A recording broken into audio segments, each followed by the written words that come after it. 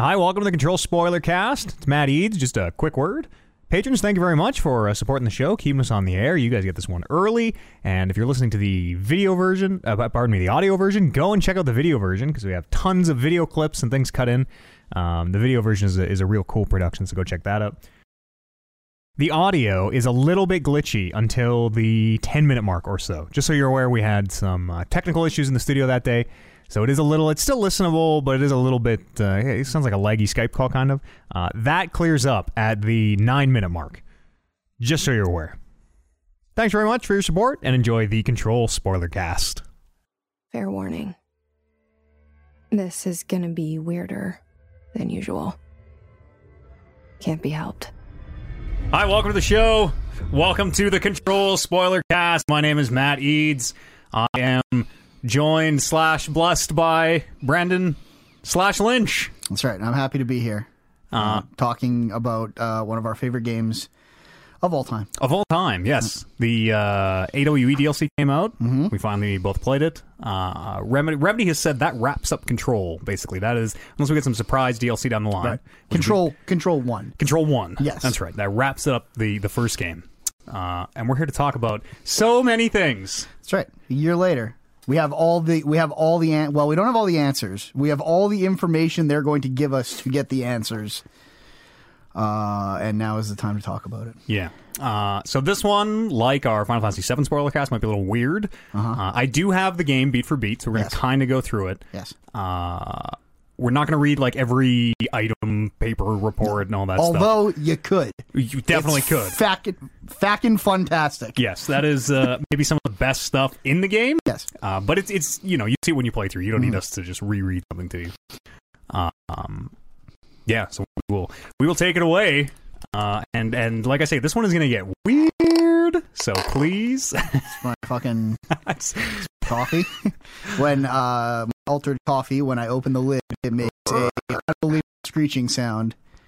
That's right. It's the canner coffee. That's right. It's a beverage. The beverage changes. You seen the Alan Wake coffee thermos altered item? Yep. Yeah. Good. I don't remember. Isn't there? There's a lot of them, No, right? it's yes. Because I kept finding. But like the explanation is like, seems to have no weird powers except for it keeps drinks hot and cold for a shockingly long time. This is so douchey. Yeah. So the game opens with Jessie arriving at the Bureau of Control in New York City. Mm-hmm. She is being led there. She's talking throughout the entire game. She's talking to, at first it's not clear, it's like you the player. It feels like you the player. Totally. Yeah. Where she is just talking second person, and refers to you as like, oh, you led me here. Hey, thanks for all your help. Yes. As soon as you enter the building, in even that opening cutscene, we see this kind of flower symbol, this motif, which is going to keep reappearing. And the first time we see it, it's built into the wall. It's like a big, it looks like a shield, like a crest above the main desk. It's a piece of decoration. This is not the same, not the bureau crest. No, this is not the bureau crest with the black pyramid and everything. So this one looks like a flower, kind of. I remember, and I guess we should get into this. Eads has played this whole game many times now. As recently as yesterday.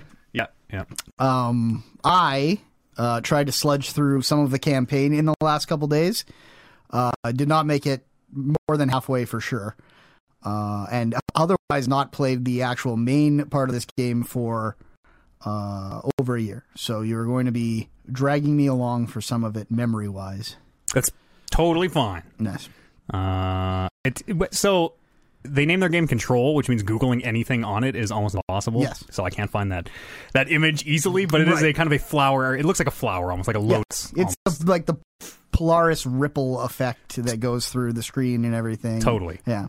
It's in the center of the HRAs also. And when you look at that, you can see the blue Polaris shimmer. Right. So Polaris has some kind of a connection to this building. Yes. Polaris has... I will say right now, had no idea. Never put that together the first time I played. Yes, and a lot of the things that I'm going to go through of what I think is happening is up for interpretation. Yes. There's maybe a couple different ways. And I feel like you've recently gone down several wormholes. Oh, yeah. In terms of the study. So a lot of the times I'm going to be like, I'll just have to defer to you, Matt. AWE...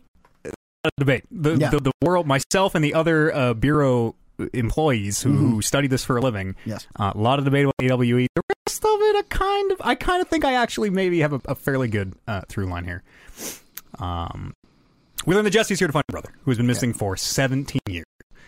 And we also learn in this conversation that Polaris is familiar to Jesse, but left for a time. Polaris has been gone, has recently come back into Jesse's life. And Jesse's like, oh, thank goodness you're back. You've been gone for so long.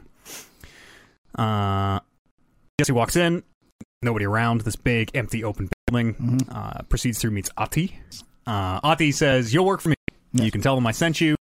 If they don't hire you, there'll be work for the axe. He says, take them up behind the sauna. Basically, and I even looked up what all these like Finnish idioms kind of mean in plain English. Work for the axe, take them up behind the sauna. Like, you know, I'm gonna. They better hire you. Or I'm gonna give them one of these. Yes. I'm gonna kill them. Is the idiom basically? Take them behind the woodshed. Yeah. Give him the beating. And Jesse immediately trusts him.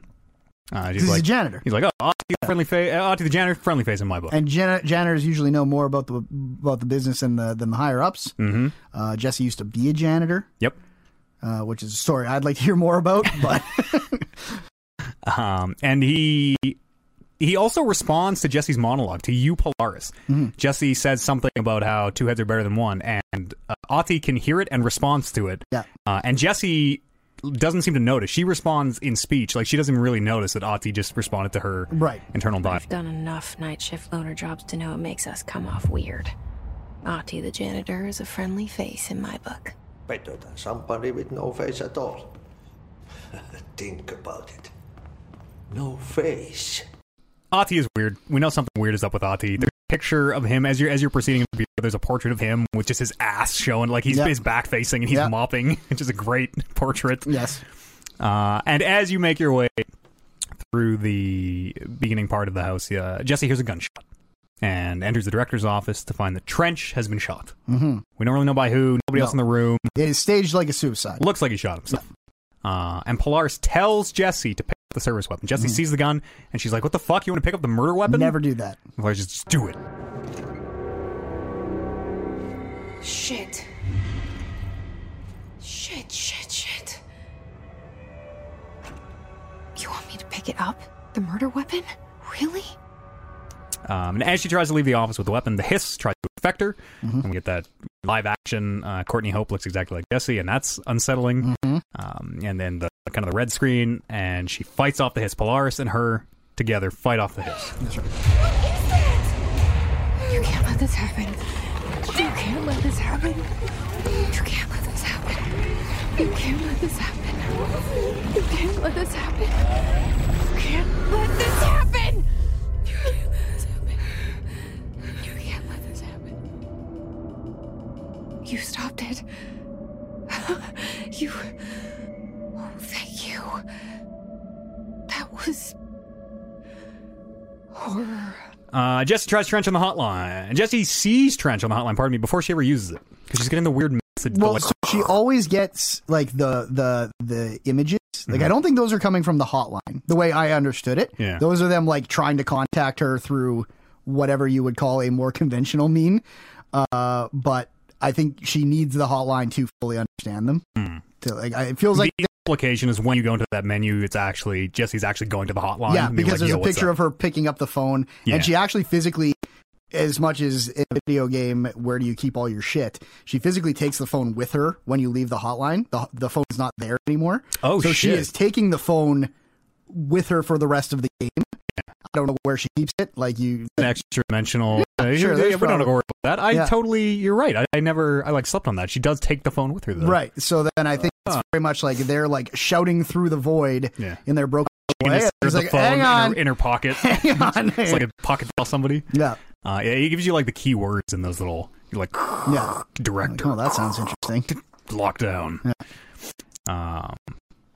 And so we see the first of many of these. Trench just smoking, like he's a poet, like Max Payne was. And I wonder how much of this stuff they did on purpose. Whether it's just because it's actors A-reads, or because they're like, no, you got to be the people from the games in our universe. That is the very last question on my notes, is there are too many repeat actors for this to be a coincidence. There's a repeat actor in literally every single game. Right. First batch of hotline calls. We learned Trench thought he was under attack, brain cloud of dementia, and exhaustion. Some kind of mental Yes. attack. Something got in his dome. Yeah. And he says, the hotline is the only one I can trust. I didn't see it coming. A traitor in our midst. A conspiracy plotted right behind me. I can't trust anyone. I must assume all my intel has been manipulated. The hotline is the only channel I can trust. Which is bad, because Which is you would bad. think for him, at this point, the hotline is probably connected to the board. Yes. He's probably spent a lot of time talking to the board. That's right. And we will eventually learn that Trench has been completely swayed by the board. Yes. The board basically told him, you are the only real director because we, the board, made you the director. Well, you and Northmore. Right. He picked up the thing. That's right. Everyone we else told before you. The thing, if you pick up the gun and you pass the gun test, you're fucking in. That's right. Yes, we will get back to how Trench thinks he can only trust the board, because we learn later he is corrupted. He is full. The hiss has taken him and is warping his perception. We have to go get to directorial override. Place is locked down. We can't get to the other sectors. It's a standard first mission of any video game. That's right. But we're in lockdown. Turn the lights on. So Jesse has to go find Ati to get past the lockdown. And she thinks that Ati got her in the building. Apparently, she says here. Mä kyllä sanon perkele suoraan, että this house has a vermin problem. A bad one. They've already messed up the cooling pumps. And the power generators of a power plant, perkele. And the pensioner inside is starting to feel the band around his head tighten. Ati says he truly needs an assistant. He says vermin in the house have messed with the power plant and the pumps. He says the pensioner inside the power plant is starting to feel the band around his head tighten. Yeah. Which at first just seems like a Finnish idiom. Yep, that you didn't think anything of this first time I played it. But he literally means the pensioner, the person taking a pension from the FVC, Yes. Northmore, is starting to feel the band around his head, the band around him tighten, because he is in the Right. NSC. It's getting hot and it's getting steamy. It's going to blow up. It's going to blow up. Yes, Northmore's in the fucking thing. He is literally powering the oldest house. We learned that the NSC is the Northmore sarcophagus unit. And Trench even talks about him constantly in metaphor. He's a man like an explosion, an impotent storm. Yes. And talks about him very much like a literal power source. He had to take one for the team. Yes. At the end of the day, the director's duty is to keep the lights on. Northmore was all about power. A man like an explosion, hungry for authority, for order, for more, until it was too much. I had to find a solution in the end. Contain the situation. Northmore never liked me, but he went along with it, to his credit. He didn't really have a choice.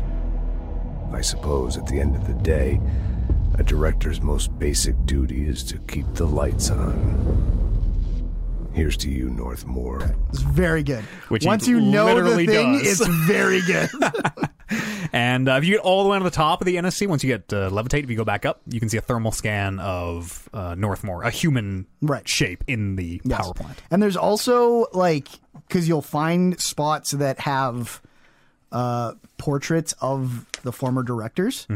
And occasionally, without you probably realizing that this is a portrait of a former director, you just find portraits of the fucking NSC. Yes. In like weird places. I never thought about I never fucking put that together until right now. Yeah, where it's like, oh yeah, that's the director. Because they just show the director and, Yeah.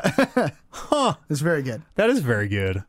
And later you find a doc that says that Northmore literally made the first NSC disappear. He made it vanish with his abilities that he has.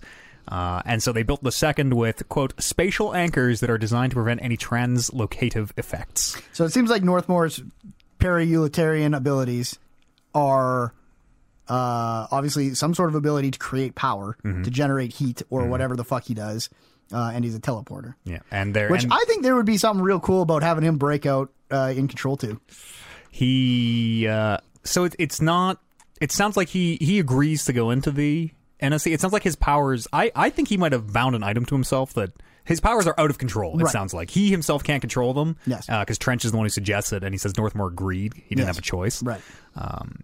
And so and they described it as like the humane way to deal with Northmore. Which is really hard to find out how this is the humane way. Yeah. But well, we could have tried to kill him, maybe. Yeah. So anyways... Is killing him less humane than this? He lives in the NSC, and Hopefully they give him a TV or something. Yeah, I don't know what he's watching Night Springs in there or something.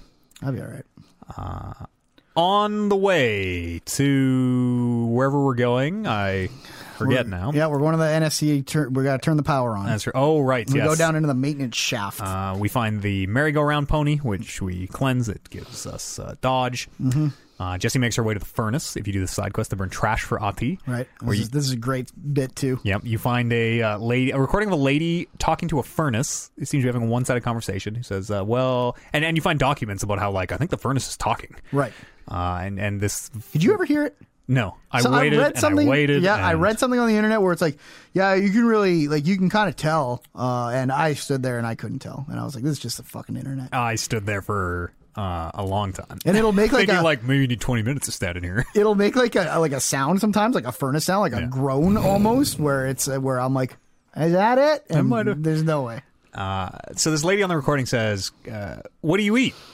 Well, I'll try to find some volunteers. Yes. And you learn that you are burning biological material, hazardous biological waste for Ati when you're down there. So the furnace probably eats people. Yes. Those barrels are probably full of people. Could be, and maybe it's an inversion on the volcanic sacrifice, right? Throwing whoever into the volcano type of thing.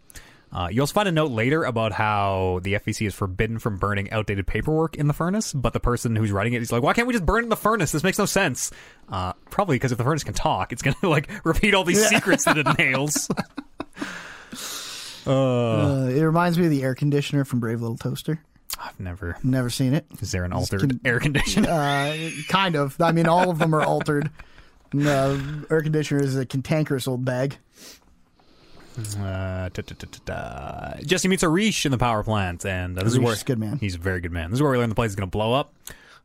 He says that Darling built one massive HRA, but it must have been needed elsewhere. They don't know where it is.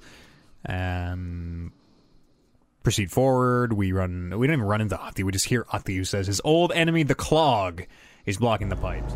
My old enemy, the Clock, is blocking the pipes. You need to deal with that shit. He is very clever. He's trying to sneak in. We got him caught with his hand in the fish trap. Get rid of him. His old enemy, the Clog. Yes. It's a very janitor way to present that. Going back to them not having a big enough HRA or only having the one HRA that would have been big enough for the NSC. Mm-hmm. But needing it elsewhere, which we learn more about later. Yeah, it's locking down Hedron right now. It's keeping Hedron safe. Or Hedron. They basically need to, the security staff are basically just have to fight off the hiss. Arish has HRAs. The staff out here has HRAs. No, but the HRA, it would be real bad if the hiss got to the NSC. Yes, because the whole house will explode. So I feel like I was kind of disappointed, honestly, with how that never had a payoff in a way that I thought, that's got to be a thing. It's got, the hiss have to get to that thing at some point. The big HRA. Sorry, not the HRA. The hiss need to get to the NSC eventually. You would think that's where they would want to go. That's what's powering everything. And they never really do anything with that. No. And again, the idea of the hiss being this intelligence, having an agenda is, I think, something that we will kind of figure out. I think Jesse's kind of imagining it because they chant. Alan, not just Jesse. Everyone, all those research papers about the hiss are very much in it's crazy that the snipers know how to snipe and the grenadiers know how to grenadier and the healers are just sentiently forming a cluster of hiss to turn into a healing orb that can then heal other hiss. It seems like there is a strategy there. Totally. They assign an intelligence to it. And this is one of the parts that is not clear, but we'll learn later in AWE, Alan literally wrote the chant. And again, there's this question of chicken egg with Alan Wake of is he writing things and they're becoming true, or is he writing them because they're true, or both?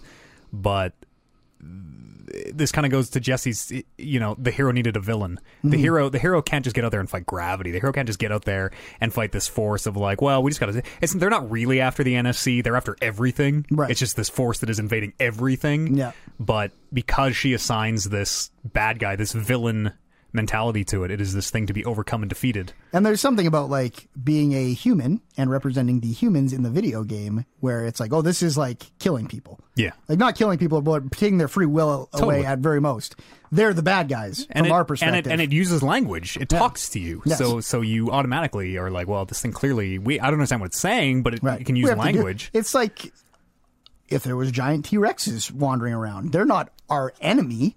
Yeah. But we got to kill them. Exactly. We have to because they'll kill us. That Alan Wake stuff is going to get real weird.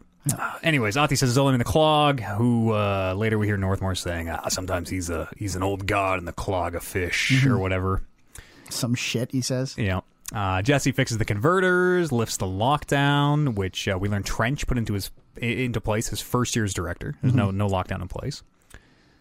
No like concept of the lockdown. Yeah, the directorial override. Right. There's some ambient dialogue in Central as you're heading back to about how, and this is really interesting, different There's directors. lots of good stuff Yeah. if you have the time to sit and like even like exit, like take a control point out and come back and they'll say something else interesting. They say the new director can launch objects up to 20 feet. Bullshit. We've never recorded any distance over 5. Obviously, you never read the P6 data. This ambient dialogue is about how different directors apparently launch different distances, which I think is really fascinating. No previous director has ever been able to launch over 5 feet. So whether that includes Northmore or not, because later we hear that Jesse has, quote, Northmore-like readings. Right. A lot of midichlorians or whatever. Jesse can throw, like, Fucking 500 forever. feet. Yeah. If the walls didn't keep getting in my way, that thing would never stop. Yeah, so Jesse, for whatever reason, has much more chosen one. powerful abilities. Yeah, you have to choose to be the chosen one, as the board says.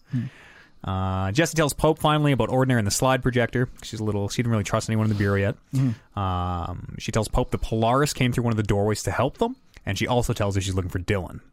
Pope does not know about the slide projector, but says, everything's super classified. It's probably here somewhere. And Jesse also says there was a bunch of terrible shit in those other doorways. Yes. That Polaris saved us from. Yes. Not necessarily saying the hiss, but she was like, this is just bad shit. There's tons of bad shit behind those doors. The mother who was feeding her milk to those kids that turned into dog monsters. Yeah, that's gross. Yeah. 600 adults Horror disappeared. movie shit. We don't know what happened to the 600 adults in Ordinary. They just vanished. Whether they went into the slide projector, who knows? Pope tells Jesse about P6 and Hedron. I keep saying Hedron because I've always heard polyhedron. I've never heard polyhedron, but anyways, Darling says Hedron, so I'm going to try to. And tells her to find Marshall. So basically, Marshall is in charge of the Rangers. Real bad bitch. If anyone knows what's going on, it's going to be Marshall. Head of ops. Head ops. And then we get a cutscene of Ati saying that him saying he helped us. And now we owe him. And when the time comes, he will come calling. That's ominous. It's the last we kind of hear about that. On to the boys' club. Old boys' club. Mm-hmm. See how we're... Still bouncing. Yeah, just seeing how we're doing on time here.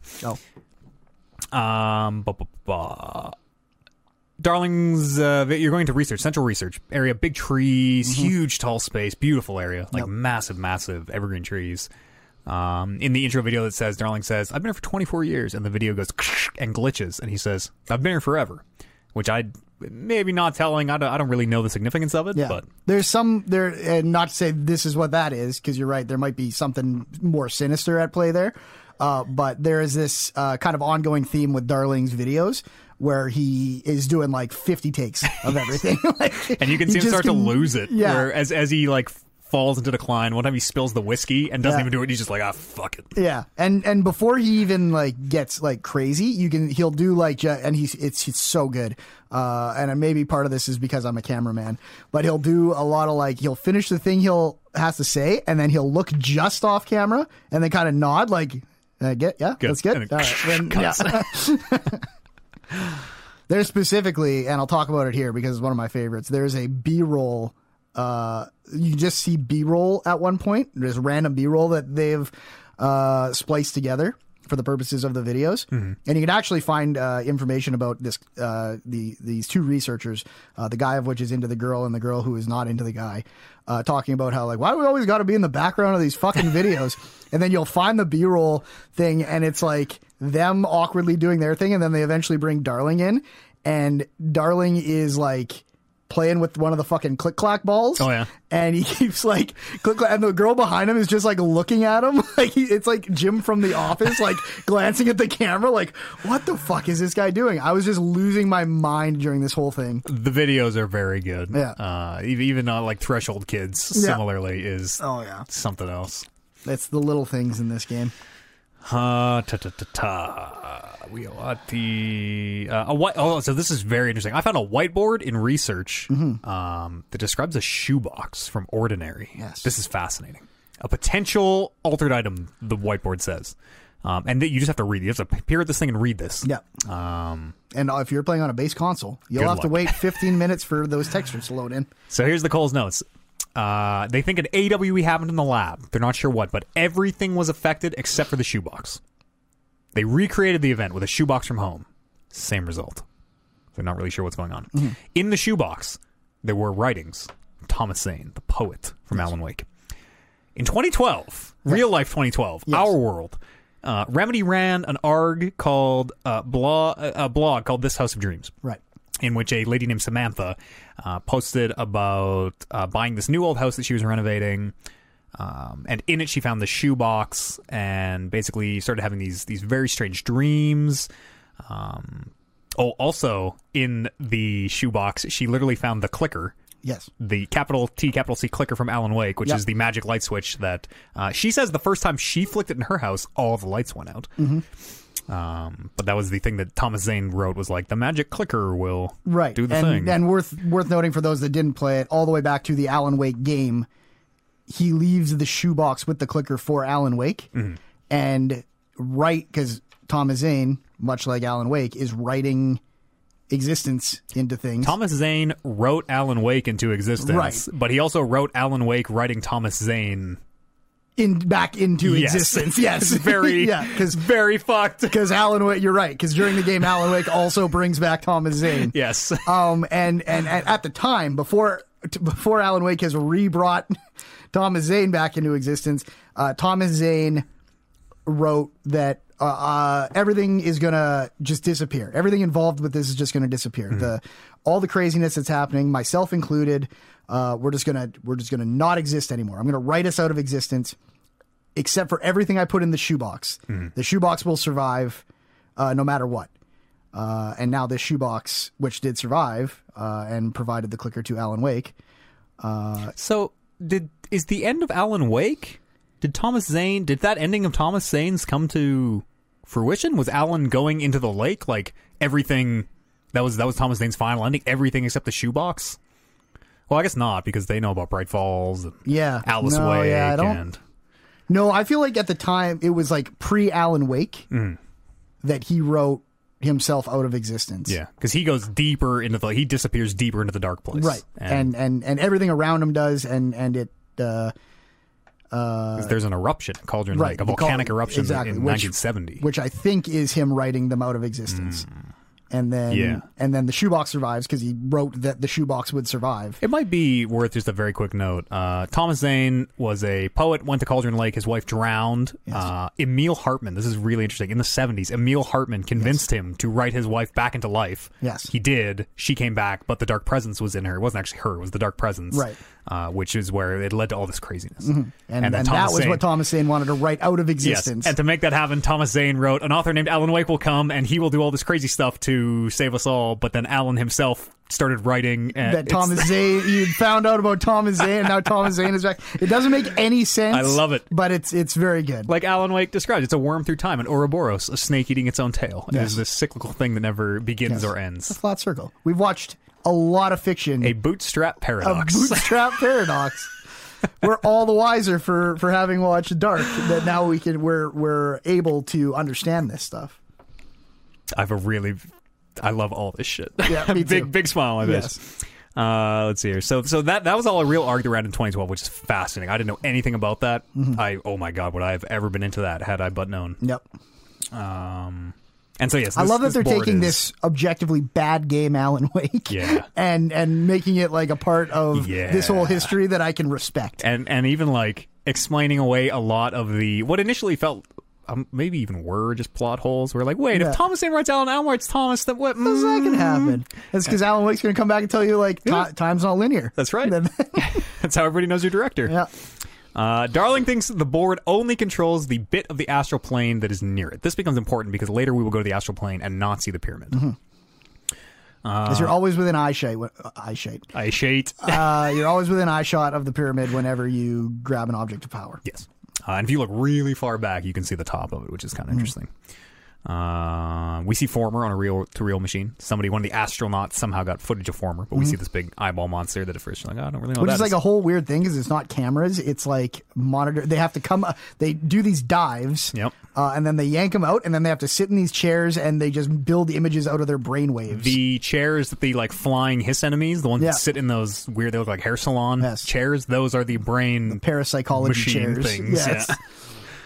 Yeah. They look like electric chairs. They totally do. Yeah. They look like brain-sucking machines. I don't know what cartoon I'm thinking Something of. unsettling about them.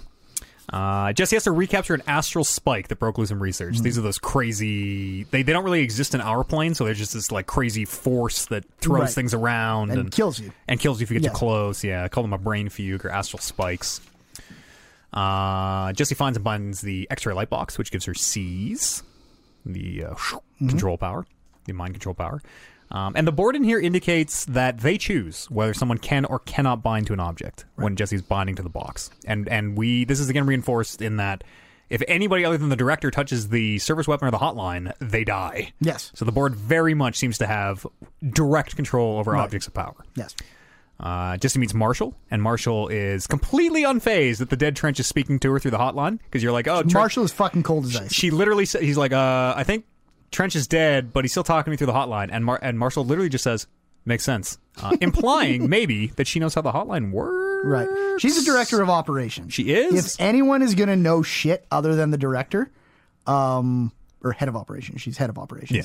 If anyone is going to know shit other than the director, is your head of operations. So. She knows about the, quote, back door into the Foundation that even the board doesn't know about. Right. So maybe she knows how the hotline works. I think she is a great character for, like, the... I know the most now. Now that the director's dead, I know the most. But she's not spilling anything. No. And she's grabbing her gun, and she's like, I'll go deal with this. Huge machine gun with that, like, big circular ammo thing on the top. Right. And she, like, she's as friendly as she... It's not like she's a bitch to you, the character, but... She's no nonsense. Exactly. And I feel like she probably has a very big sense of, like... This new director, I can handle this. Yeah. This new director doesn't know what's going on. She doesn't know. Like she's obviously got the powers, but she's his first day in the house or however long this game takes place. I'm gonna go handle this, and she handles a lot of shit. Yep. And then eventually, which we waited 3/4 of a year for, is just gonna go handle whatever the fuck is happening on the Foundation. Yeah. She's like, you handle the top. If you can save things up here, I'll save downstairs, and we'll be fine. Yeah. See you later. I'd play a fucking Marshall spinoff. So would I. Yeah. You go through the luck lab here. You can return here later for a side mission to unlock the gold suit if you want. I'm going to ask this question now. Okay. Because this is my answer. If you worked at the FBC, where would you like to work? Because this is probably where I would like to work. You want to be in the luck lab? I think, yes, luck and probability specifically is... I thought that stuff was like very fascinating. The stuff where they were like, okay, now try it with the fucking horseshoe upside down. I definitely want to be research. I definitely want to be. I'd want to be like Pope's understudy. I want to have my fingers in every pie. I want to have. Let's slow down. Listen, I have a crush on Emily Pope. Yeah, no. I want to be your understudy and have my fingers in her pie. That's what I'm saying. Yeah. I would like to sexual intercourse. Yes. No, I want to be. I don't want to be the director, but like I want to be Langston. Like I want to deal with objects of power, like an under Langston. Yeah, understudy of Langston. I want to deal with objects of power and like work study at the Panopticon. Yeah, study like what makes them tick. How do you interact with them? You got to put them on pedestals so they feel important. Yeah, fuck yeah. The more important you can make them feel, the less deviant they'll be. This one likes when you sing to it. Anyways, here's my freestyle to theremin. In a way. Character of the year could just have been 3 control characters. Yeah, it should have been. Man. Jesse says that Polaris likes the HRAs. We see the HRAs, Polaris with a little shimmer, and Jesse's like, oh, you really like those HRAs for some reason, huh? Weird. You know that? Nope. Oh, sorry. On the way to Darling's lab, so we're heading to Darling's lab. We see the duck. which you can later enter and try to track down. The duck part does of a side escape. quest. Yeah, it gives very menacing, like, wah, and you have to like chase him around. There's a good recording there too about how they're like let's try throwing acid on it now. All right, now we're gonna try 100,000 volts. Now we're gonna like burn it with fire. There's some objectively bad side missions in Control. Yeah. Usually find an area in a whole floor that has this issue and then like shoot it. Yeah. Clear the mold or clear whatever. the mold or whatever it is. Revive the plant. Like those little like just find and deal with it suck. But there are also like a lot of the Langston's Runaways missions, which is like a 2-parter, each of which has like 4 different altered items, all of which do a different thing and have like paperwork associated with them. There's some really good side stuff that if you just mainline this game, you're missing a lot of very good stuff. Totally. And the bad side stuff is few and far enough between that even in the DLC, it's quick enough to like, okay, I shine the light. All right, let's go. I'm probably going through this area anyway. Yeah, might as well. They give you the fast travel to get back and do the stuff, which is nice. Just finds the HRA making machine. Yep, she goes to Darling's lab. They have to get HRA production back up is their objective right now. Yes, people need HRAs. That's right. They find the machine in Darling's lab. You solve a little puzzle to turn it on, and they turn it on, but the Blackrock prism explodes. So Jesse has to go down to the quarry threshold and find a new Blackrock prism. We learned that Blackrock is paranatural lead. Yes. And so they took huge chunks of it. There's a very funny document about how, like, the sizes of the slabs they want of Blackrock, because you see them in Firebreak, those massive walls. They're like, fucking huge. And there's a list or a document about how, like, there's no way we can cut these and move these. What are you fucking stupid? Like, what are you saying? But apparently they figured it out because they built all those Firebricks. And you, like, see, like the fucking lift just going through, like, carrying big slabs, like, out of sight in the background. Yeah. It's like, well, there they go. In the quarry also, there is a city that is just only mentioned. But apparently one time someone went down here to the quarry, they found everyone was just staring at the city and could not be, like, roused. Had to be physically dragged out of the threshold until they came back to it. And do we, like... For me, I assume the city is in the same threshold as the quarry. Yeah, so did I. Like, I feel like that's one area, which, again, like everything on my second playthrough, after having seen all the content from Control 1, I was just like, I hope they deal with this in Control 2. I hope they deal with this in Control 2. I'd like to know what the city is. Sure. Like, there's a lot of stuff there. You leave a couple mysteries here and there. It's true. But I think the city is in the quarry, unless we've never seen thresholds bleeding into other thresholds. Right. And they say the quarry is a very stable threshold. Yeah. It's one that they've had for a very long time. Thresholds are basically, there's a document where they explain it as like, realities are on different wavelengths. Yeah. And every now and then those wavelengths, as they move, they hit the same wavelength, and then they kind of crash into each other. They leak into the oldest house, Starling says. Right. And for a lot of them, it seems like it's very brief. It's like, comes in, something fucking terrible happens, and then the wavelengths change again. But the quarry, it seems like, has been there for long enough to make the firewalls, or the fire breaks, which... It seems like they're keeping it open. Yes. They have, like, kind of learned to stabilize certain thresholds. And they want to close other ones, but aren't sure how. Like the clock. Yes, the clock dimension. one is there, and they can't figure out how to get rid of it. Spilling clocks into the oldest house. I love, this is as good a place to bring this up as any, because it's kind of about the clock, where the clocks, some force was bleeding into, through the threshold into the oldest house, and just found the first item it could, and was like, this is what I need to be. A clock. A clock.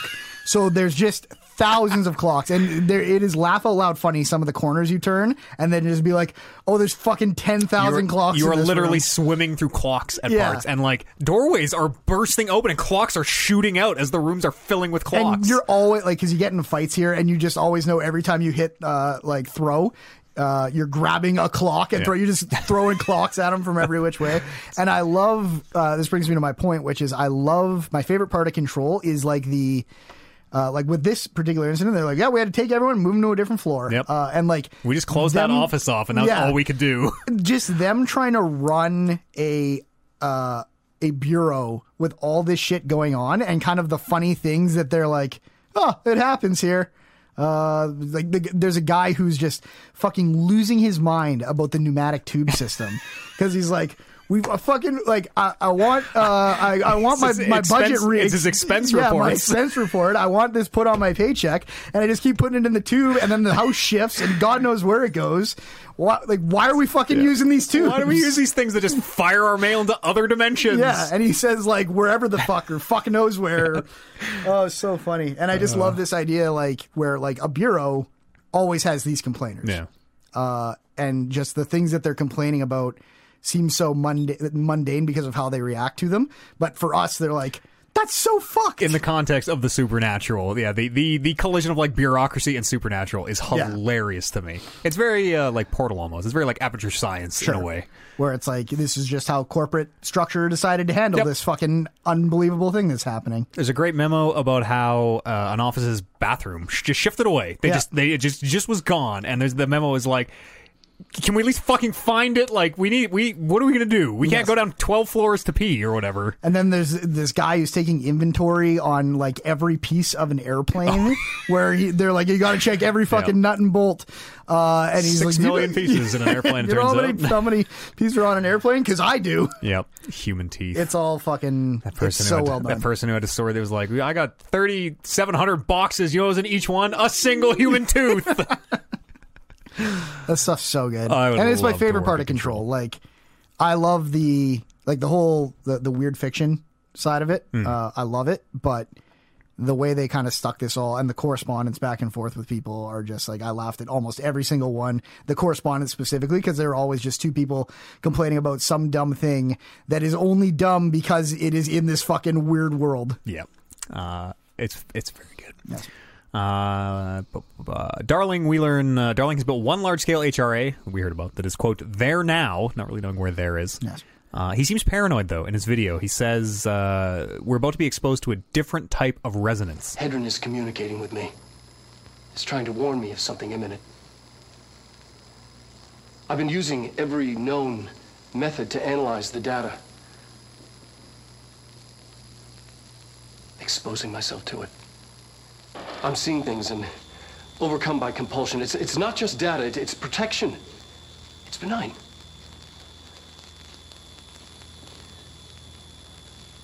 We are about to be exposed to a different kind of resonance. Hostile, viral, invasive resonance.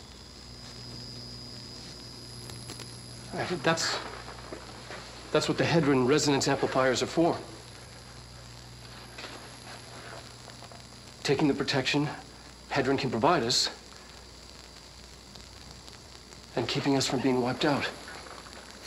At some point, he gives the code to his thing. He said the code, because Emily interrupts him in the video. It's like, what's the code of the whatever lab? Oh, yes, he says like, it. Yeah. Oh, says it off camera. It's 665. Yeah. Neighbor of the beast. Yeah. Get it? Get it? Yeah. I don't know if that's here, but that's going to come up later. Okay. Because the board will say 665 in a way that is very unusual. That's what the Black Rock Line fire breaks are about. The panopticon container cells. Sorry to interrupt, sir, but I need the code for the quarry elevator. Oh, Emily.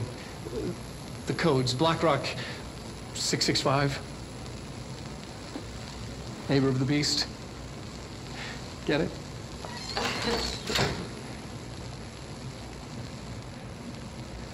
We can do that again if you...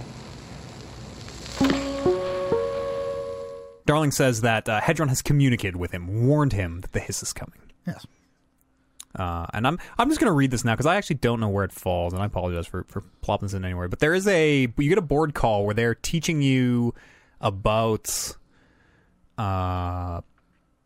it seems like they're just teaching you that they control the board, the objects of power, and they're like, we control the reins. We objects of power have they say objects of power are holders / 665, which Darling earlier says neighbor of the beast, right? And then there's a whole conversation we're going to go into later, but keep that 665 thing in mind, yes, because I will put to you that it is tied somehow to Chester Bless and the Blessed Organization. Okay.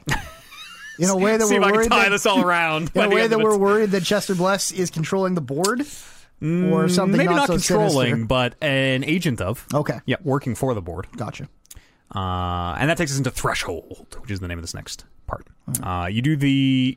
Let's actually stop for a quick break here. This would be a good spot for a quick little break. We'll come back and keep talking Control after this.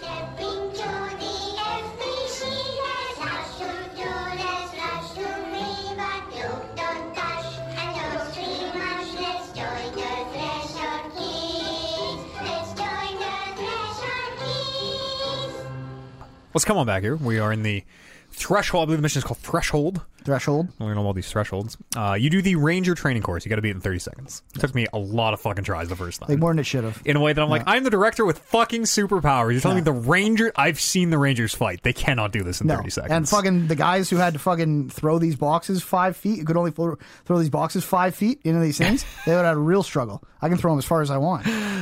Yeah, that Ranger course, fucking hard, it turns out. Some very good things in there where the guy who does the VO didn't realize that was the take they were going to use. And he's like, well, I would fucking record it, because he's giving like, all right, it's like Ranger. Threatening legal action, whenever you're ready. Yeah. He's like, I didn't realize that we were going to use those takes. So I just read this. Welcome to the Ranger Field Training Course. The course must be completed in the specified amount of time. When you're ready to start, press the button. Is that all, or...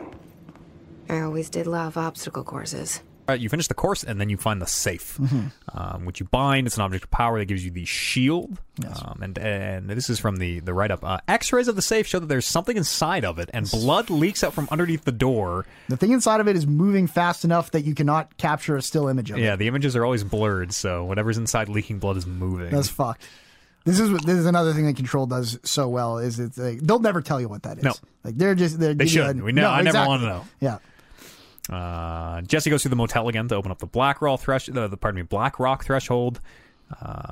She can hear people outside the front door of the motel this time, which is interesting. People are like, it must be closed, honey. I don't know. The only time that ever happens. Yeah. She makes her way to the Atlas Chamber, which is an area of the house that has it is a construct of the house, so the Atlas stone. Right. No one really knows what it does. Initially, they thought maybe it was like a model of the house, kind of. Yeah, but it doesn't shift within the house. Right. Nobody knows what it does. And no one's ever seen it shift. But it does shift. It does shift. And it, even when they're recording it, will only shift between frames. Yes, between frames.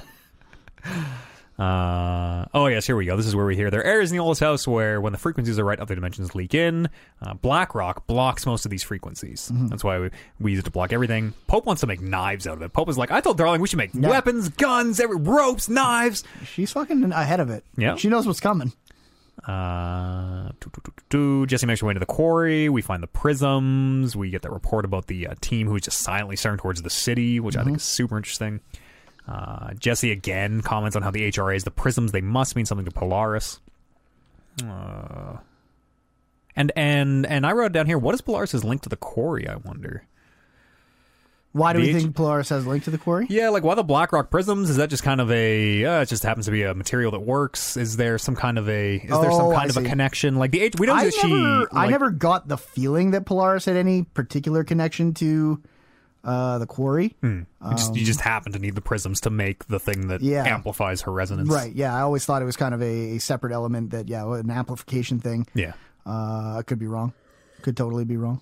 I think I'm with you. Just the, poking just checking, just throwing against the wall. Jesse said, Marshall tells Jesse Dylan is in the Bureau and is P6. He was being groomed to be the future director as he had abilities beyond anything they've ever seen. Yes. And Jesse says, of course he did. We found you together. We share a bond. Are you with him now? Which, that was, I think, the moment that I was wondering, I wonder if Polaris can be multiple places at once. Yeah, so was I. But it seemed, the fact that Polaris disappeared when she was with Jesse. And then later disappears from Dylan. Right, makes you think that she's only capable of being one place at any one time. Totally. Jesse accuses Polaris of knowing and intentionally keeping Dylan away from her. And we know that Jesse hasn't heard from Polaris, again, from the beginning of the game, hasn't heard from Polaris in a long time. It brings us to My Brother's Keeper. Jesse's making her way up to the Panopticon. There is a weird... So I put this on Twitter today. There is a weird yellow light. There's the yellow light of the light cord. Did you see my tweet today? Yeah. It's just in a... That same, like... area of the house. Exact shade of yellow. Yep. Yeah. There's a shelter there. It's coming down through like a roof. Kind of. It looks like a skylight, but it's just that white. Maybe it's a light. You're not sure. Like, you can't see above it. Mm-hmm.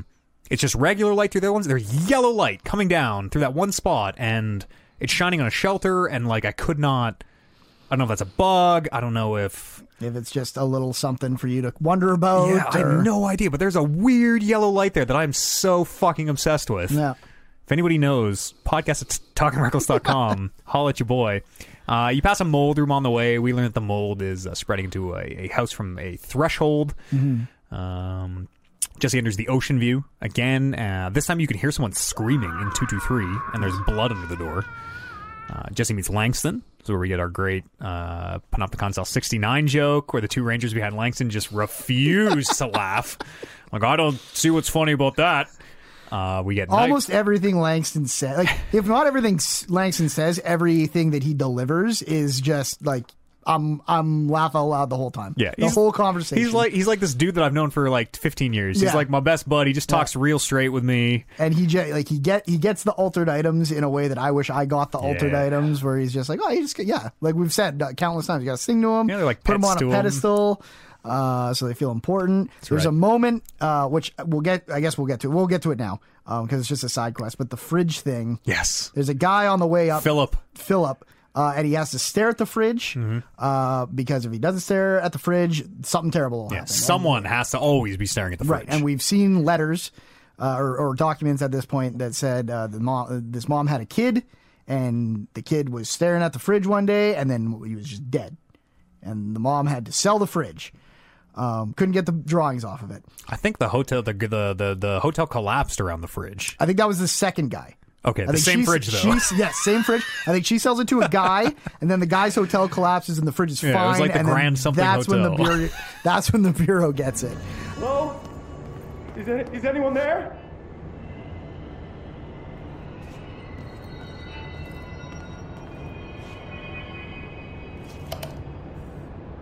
What are you doing in there? Oh, thank God. Look, someone has to watch this object at all times, or it deviates. My shift replacement never showed up. Can you help me? Damn. I can't. I'm sorry. There's an emergency. I'll come back. I promise. Okay. Just don't forget. I can't stare at this thing much longer. And there's a great moment when you're talking to this guy who's staring at the fridge. He's like, go tell Langston that I got to get out of this fucking room. And you go down and you tell Langston, and you're like, yeah, this guy staring up the fridge. Fridge duty. Philip. I forgot. Where he's like, Philip. Like he's trying to remember that Philip. Oh, fuck, I forgot about fridge duty. It's another one of those moments where it's like, yeah, somewhere on a schedule, like on a time rubric, right next to like clean the bathrooms or something, there's like, you're on fridge duty from 7 to 8. Yeah. It's hilarious. Yes, and the first time you can see him before you can take that quest when you're on your way to find Dylan still, and Jesse's like, I'm doing something else, I'll be right back. He's like, oh, okay. Yeah. He's been staring at it for like over 40 hours or something. Like 30 hours, he says. Yeah, I think it was definitely over a day. Can you not blink one eye at a time? I can with zero practice. Yes, I can too. Right? So, do you not think there could be some kind of like agent training to like, all right, fridge duty training, you gotta learn how to always keep one eye open. Right.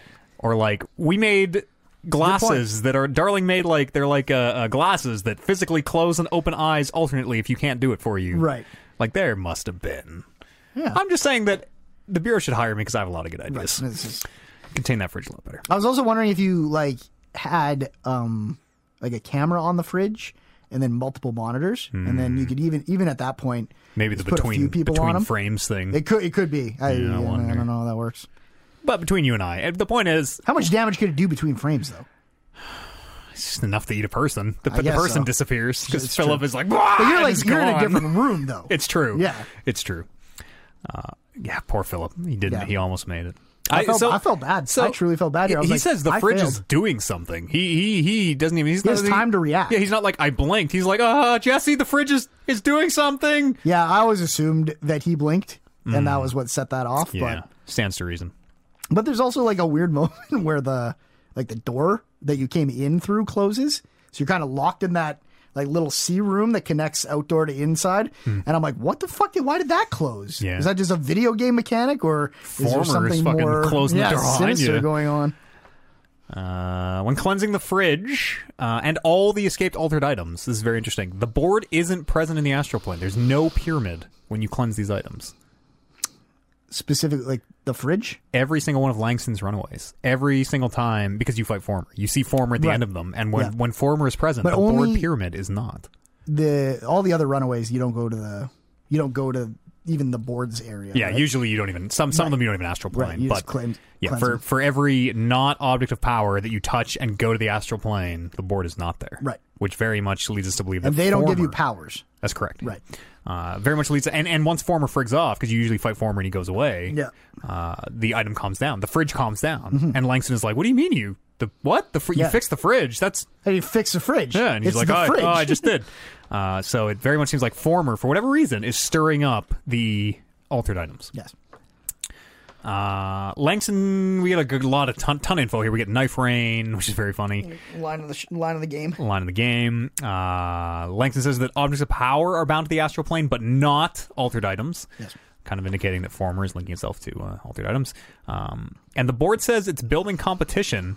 If you leave, you will be sorry/dead, and it threatens you against working with Former. This is, I think, the most the board talks all game is in this one hotline call. Yeah. Where it's the board's hotline calls are always like 20 seconds. Yeah. And this is like the board's got some shit to tell you about not choosing the Former. Give you the business. Yes. Langston mentioned Sudden Stop, an Alex Casey movie. He just says, I can't believe I'm missing Sudden Stop, the Alex Casey movie for this. Sudden Stop is the 6th book in the Alex Casey series, which is the last thing that Alan Wake wrote before his writer's block. Yes. So Alex Casey... Alex Casey, the movie series exists in this world. We don't know if the book series We don't know if the book series exists. There is an FBI agent named Alex Casey investigating the Bright Falls incident. And there's a very skeptical document from whoever is writing the document who's like, Can't the fuck be a are the odds? Yeah. Dylan has been hissed. We find Dylan here. Dylan has been hissed, but he's a lot of stuff here from Dylan. And, I got all the dreams. Yes. He's different than the others. He's been affected by the hiss, but he can kind of come back. He can talk to you. He's not just doing the chant. Yeah, it seems kind of in and out. Yeah, something that when prime candidates get infected, they still, like Jesse, like Trench, maintain some part of themselves. And you're right, actually, because for a while I thought that it was because of Polaris. That Dylan was able to. But you're right, because Trench did as well. Yeah. And we have no reason to believe that Trench has had any connection with Polaris. No. But you're right. Was the hiss a slow thing with Trench too? How did Trench die? I know he shot himself, but was that a slow infection or was that? It seemed like it because him and Darling go into 36B through the projector. Yeah. Darling brings back the Hedron resonance and learns all about it. And Trench hears something and tells Darling, but Darling's like, his medical record showed up fine. We couldn't detect anything. Yeah. But Trench describes it as a worm that burrowed into my brain. And after that, he's like, Darling is going to consume us all. We need the hiss is the better option. Right. Like the hiss kind of convinces him that Hedron is going to consume everything. Yeah. That is a little tidbit from the part of the game that I did not get to the second time. So I wanted to fact check that because I very much took that before you just brought it up as being like, oh yeah, Dylan and Jesse are not immune to it, but can fight it off because of Polaris. But it must just be maybe the the directorship. Could be, their natural abilities. Right. You might also neither of these could be correct. There's no definite answer. But I guess I feel like Trench had nothing to do with Polaris. As far as we know, he was in the slide though, where Polaris was, right? Because Hedron and Darling spoke. So who's to say? Who's to say? I will say, Dylan does say she didn't give me the powers; they were my own. Very likely implying. I mean, what else could he be talking about? Very likely implying Polaris. That they have the abilities, not Polaris. Jesse says when he finds them, he's my brother. Or is he? Dylan speaks in the third person. He recognizes Polaris when Jesse speaks, and he gets very, very angry, which lines up with... later we find transcripts of him. He always wants the TV on. He asks his aides to turn the TV on because he wants the noise to cover his conversation he's having with an invisible entity that is... he refers to as female and is very, very likely Polaris because he talks about his sister and stuff. Right. And so the second time through especially, you get the sense that, oh shit, Dylan knows Polaris. Yes. And just the timing of this seems very... like Polaris would have jumped from Dylan to Jesse when things started going hairy, and that's what set Dylan off to escape his cell and run roughshod for a little while. And it seems like Jesse would have just come straight to the Bureau from that moment. Yes, which makes Polaris brought... there's later we hear a recording of a therapy session with Jesse's where she says, I need to be somewhere very specific for a very specific time. Something important is going to happen. Yes. Polaris basically telling Jesse, you got to be in New York. By the time Trent shoots himself, you got to be in New York. Yes, it's important. So it feels like, Polaris just came back to Jesse like before the game. Yeah, like right before. I don't know if the first time... it's probably not the first time you're talking to her because she's like, this is going to be weirder than usual. But yes, it's very quick. Yeah, Polaris has been gone for a lot of years. A lot of double speak here in these dreams. Dylan, I love all of this. Dylan implies...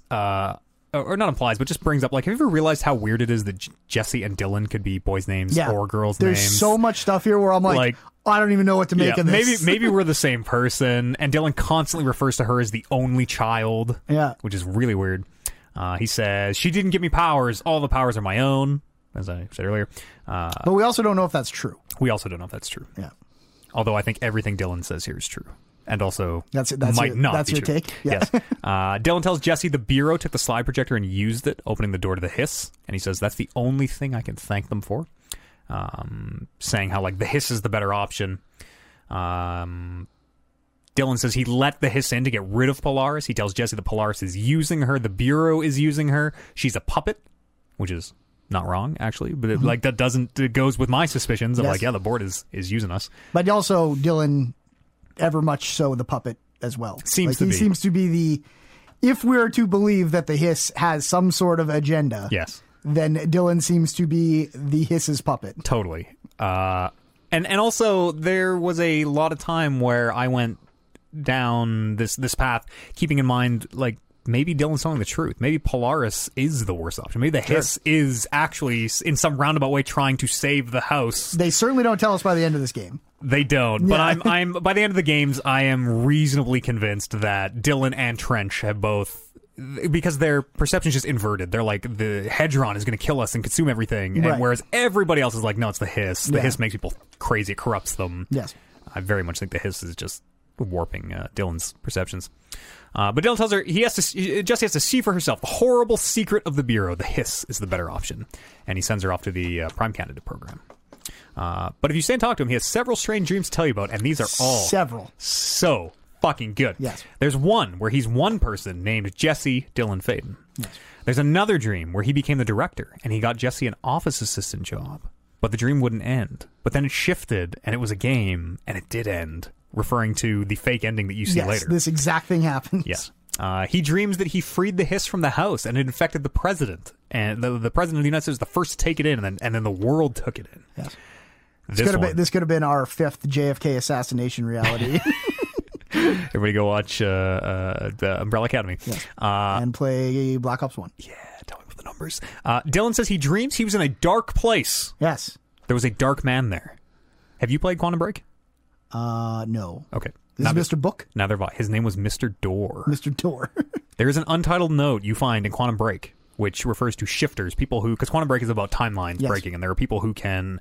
it's not really clear. They whatever illness that, like, someone has, like, time traveler illness, basically, at the start of that game, I think, and then the whole time travel is like, we got to cure this time sickness, basically, and that's how they break time. I'm not really sure, having not played it.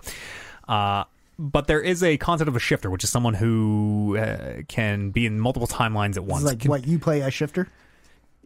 Do you play? Yes. Maybe. I'm not actually not sure. Okay. Yeah, I'm not sure. But, like, I'm trying to think of, like, a pseudonym. Someone who is in multiple timelines. AT might be a shifter, right? Multiple timelines seem to exist beyond our reality. Yes.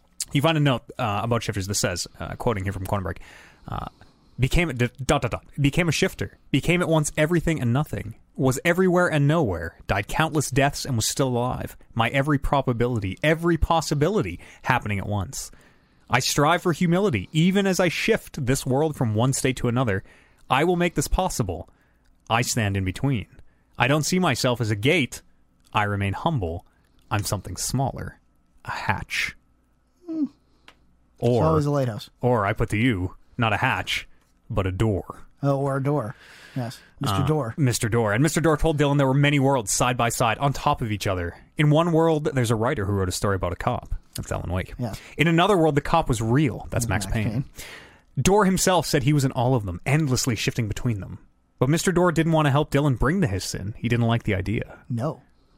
What does that mean? I don't know. That is so amazing. Like, so Dylan ran, because I think what's his name? He plays Zavala in Destiny.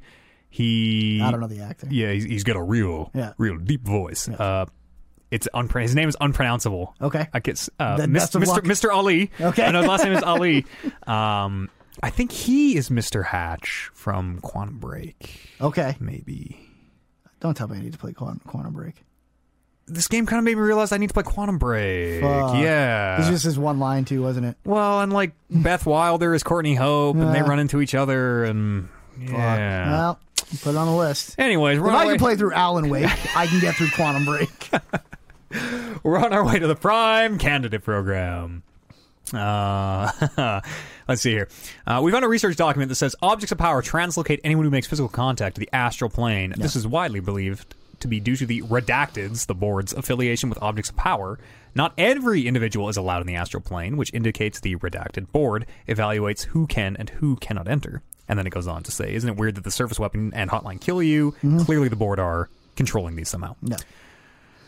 Also, by the end of this game, I could pretty much fill in every Redacted, except for like the joke ones in the middle of the page. Yeah, me too. The even just the way, like, once you play through it once, the way that you can come back and start a second playthrough and just like you can see all the words where it's like, oh, I totally know what this is about. I'm a pro now. It's very, very smartly laid out. Mm-hmm.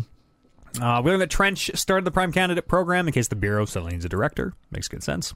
P1 through 5 were false leads. P4, I believe, is Alan Wake. Alan Wake is a Prime Candidate somewhere. Say that, yeah. P6 fell into their arms, which was Dylan. Yeah. We learn here that a little bit of backstory about Trench at some point, just like Alan. Well, not just like, so I was going to say Max Payne. Max Payne, obviously, his wife and daughter killed by Valhalla. Was the gang Valhalla? Was the drug Valhalla? I don't know. A gang killed his wife and daughter. Wife and daughter died. A gang or a drug. You know, and then he always talked about rain on a dark night. Then he became a poet. That's right. We learn here that Trench, the actor and voice actor that plays Alan Wake, brought something home with him from the house that made his daughter sick. And his daughter died, and his wife left him. Trench wanted to bring her to Darling to figure out whatever it was, but his wife wouldn't hear tell of it. So same but different. Yeah, same but different. He lost his wife and his daughter, and that becomes his, like, oh, now I just have the house. This is it. Now I'm a piece of shit. Yeah. Grinding up pain pills on the time for bed. We learned that Dylan has, quote, Northmore level readings, such potential.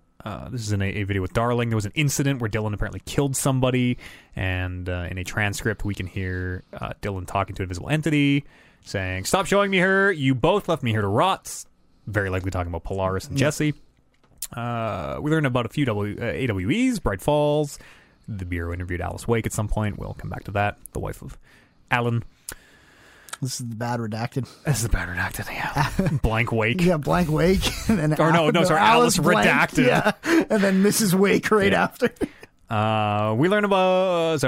Jesse finds the Bureau was watching her. As she suspected. She always thought she was paranoid. She always thought she was being watched. And she finds out that they were. Yes. It's like control versus whatever the opposite of control is in an experiment. Your control... Oh, yeah. Variables. Variable, yeah. Where it's like you control Dylan and watch him and then let Jesse be the variable. Yeah, they never get into touch with her. Even though Darling tells Dylan she can come to the Bureau too if she wants to. Yes. She's a Prime Candidate, but they never get in touch. Which it makes you wonder how much Darling knows about Polaris. Because it's basically like, well, she's never gonna come unless Polaris brings her here. And right now, I assume Darling doesn't know about He knows about Hedron. Yeah. Yeah. I don't know what his level of...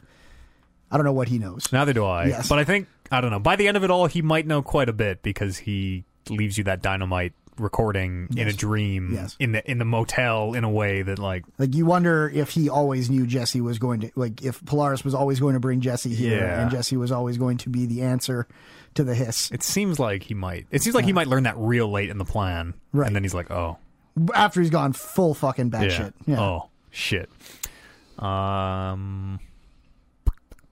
We're well into, I have not played this stuff in a year now. Okay. We're past what I got up to. So we are hearing these therapy sessions of Jesse's. We are learning kind of about her past. We're learning about the ordinary AWE right now. Mm-hmm. We learned that they often play in the dump, but this time they found a way in deeper. And she says, like it had shifted. Something happened in the dump. Something, be it just random act of God or whatever, something brought the slide projector to Jesse. Right. Something shifted it into the dump. Right. She recites a poem by Tom Zane. So they call him Tom Zane. They call him Tom Zane in this universe. And Alan Wake, they always said Thomas Zane, right? And these are like the differences, like the movies instead of the books. Like there are... Because in Alan Wake's universe, he's a poet. And Jesse calls him a poet here and recites a poem by him where she says... I think I wrote it down. Beyond the shadow you settle for, there's a miracle illuminated, which is the last lines of the song that Barry Wheeler wrote to save Al. That's the song that Barry wrote to save Al in Alan Wake. Beyond the shadow you settle for, there is a miracle illuminated. Deep in the ocean of darkness in the mirror. There's also a neat little tidbit that I actually read about this, going down a small rabbit hole, about Alan Wake, the end of Alan Wake, or not the end of Alan Wake, but later in Alan Wake, the girl, the cop, the sheriff, I can't remember her name. Is it Estevez? I thought it was a girl. Yeah. Is Estevez a girl? Estevez I thought Estevez was a guy in my readings. It totally might be. Or Breaker, Sheriff Breaker. Might be Sheriff Breaker too. But it's whoever the lady sheriff is. Mm-hmm. Gives like a list of like random phone numbers to I think Barry, and she's like, just start calling all these people and tell them what's going on here. And I can't remember. I'd have to reread the thing, and I'm kind of half-assing this. But it's very much believed that those are the the bureau station. Yeah. At Cauldron Lake. I'm trying to remember. Because you're right, Estevez is the agent who's on site. Who's like, you're in charge of looking after Cauldron Lake and watching for AWEs. At the very end, they're like, well, Estevez is on site. She should get back to us. But Frank Breaker is, I don't know, between Frank Breaker and Sarah Breaker are the breakers. One of them, I think Frank works for the FBC and his daughter Sarah is the sheriff of Bright Falls, maybe? One of them works for the FBC. Okay. And the other one is... obviously the sheriff of Bright Falls, which I think is Sarah, because that's what I'm thinking of. It was definitely a girl. And she has a moment where, like, while her and Alan are heading to do their business, she gives the fucking list to Barry, and she's like, you got to call all these numbers. This is fucking the whole list of numbers. Just keep calling them and telling them what's going on here. That's in Alan Wake, or is that that's in Control? Alan Wake. Oh, shit. Yeah. Because I remember that from Alan Wake. Oh, shit. And it's, like, totally unexplained until now. You're just like, what the fuck exactly. phone She numbers? just gives him a list of numbers and be like, call these numbers. Maybe Sam Lake was planning this whole fucking... Maybe. Do you think they just have, like... Or maybe that list of numbers was literally at that point, like... Oh, it's like... The fire department. It's like the fire department. The ambulance. And then Sam Lake's like, no, it's the fucking FBC. What the... Man. Sort of blew my mind. That sort of blew my mind.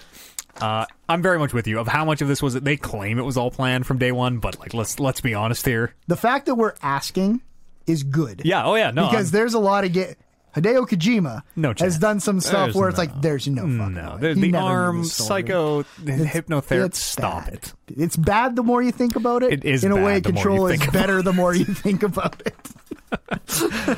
So she recites the poem by Tom Zane, and it made me crazy they called him Tom this whole time, but I'm glad. But it's also a great little, like the fact that it gets that reaction out of you, because it's the same thing with like the books and movies, where it's like, wasn't he? I thought they were books. Yeah. So yes, she says a poem, and the therapist says there's no poet by that name, but there was a European filmmaker named Tom Zane who moved to Ordinary in the 60s. Hot damn. Keep that in mind. Okay. That might be Ati. It's not. It doesn't seem like it should be Tom Zane. It's probably not Thomas Zane. Right. Although, who knows? Because we're also going to see someone who claims to be Tom Zane who looks exactly like Alan Wake. Yes. In the AWE. And then that Tom Zane also says Kippis, which is Finnish for Finnish. cheers. Yeah. And who do we know who speaks Finnish? Jessie says she feels like she lost a piece of herself in this thing. And the therapist is like, well, yeah, you lost your brother and your parents. Of course you do. And she's like, no, not that. Something else. And she names Polaris. She says she lost Polaris after this event. Polaris went away. So we know that wherever Polaris is. This is the junkyard event. Yes. With this the is projector. The therapy after the ordinary AWE. Oh, I see. Okay. So she has since lost Polaris since that. Yeah. Since After ordinary projector. FBC came and took her brother, cleaned it all up, and Polaris went away. Right. Presumably to Dylan. Yes. But she also says she has to be somewhere very specific at a very specific time. Something important is going to happen. Yeah. Jesse makes her way to the ordinary AWE research site where they brought the entire dump into the house. Nice. I audibly lolled the first time that I saw, of course, Darling made them bring the entire dump. Yep. It's so good. The videos in Darling's lab here show him looking really rough, like bags under his eyes. We learned that he set up the dimensional research, a whole new sector, just to investigate the slide projector. We see another video of him looking really beat where he says Dylan's a lost cause because there was another incident where he killed somebody, but he's contained now. So basically they locked Dylan up after he kind of didn't work. Video of him explaining the HRAs where he's got his whiskey and it like falls off the thing and he's like very down. He's like, it'll be quick and painless. Just kidding. There's a counter essay about the astral plane in his mobile office, which is in the dump, that supposits if what if objects of power were never linked to the astral plane to begin with, but had that connection forced upon them by the board? Isn't it strange they require such direct physical contact? Isn't it strange the service weapon or the hotline will harm anyone that isn't the director? Which I love, because yes, you should be asking these questions. Also, Darling, just to get to the Is this Darling's counter essay or an counter essay to Darling? Counter essay to Darling. What? Yeah, Darling's thoughts. Yeah. Just to get to the ashtray maze. Can't get through it. We have to find Ati. It's been locked with a object of power. Even though Trench doesn't like using them, he used the cigarette in the ashtray. It's a great little bit of game design that they bring you right by that door in Central Research while you're slumming around doing other stuff. And you can get into the maze before there. And I think they want you to get into the maze. Which I totally did. And was like, I can't fucking figure this out. Fun fact.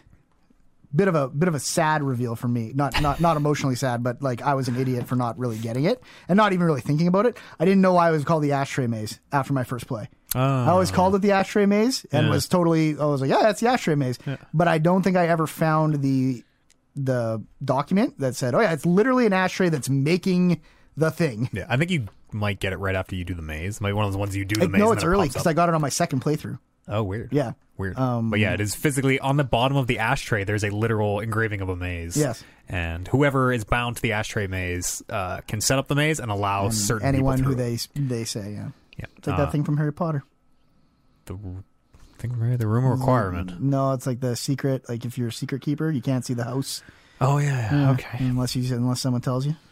I guess that's more like the house, oldest house. It's like the oldest house. Yeah. She has to go find Ati. She can't make it through the maze, but Trench says over the hotline, I let Ati and select staff through. We find that Ati has gone on vacation, but he trusts his assistant will take care of the house. Does he let Ati through? He says he did. Yep. Oh, okay. Yeah, in the thing he says. I was always of the mind that Ati got through because of his Walkman. Maybe. No, you might be right. For some reason, I did not get to this the second time. Yeah, I watched. I don't. You might have convinced. Maybe he doesn't because Ati does have the song. Right. Yeah. Maybe he just says select staff through, which I was just assuming meant Ati. But you're right. He has the song. He seems to have his own ways about. Ati's on vacation. We got a real strong. We're following these visions. We got a real strong link to water here. Ati is a Finnish folklore hero called the Islander. He's a fisherman. Atto is a Finnish god of the sea. There may or may not be some link between them. Right. Nobody's really sure. Plus the whole overarching theme of the ocean, not a lake, it's an ocean. Not a lake, it's an ocean. Oh fuck! I didn't even. That one was lost on me till now. Shit. Maybe Ati is just capital G God. When we did our whole Game of the Year thing. I think Ati was actually the guy who made it on the list for Character of the Best Year. new character. Yeah.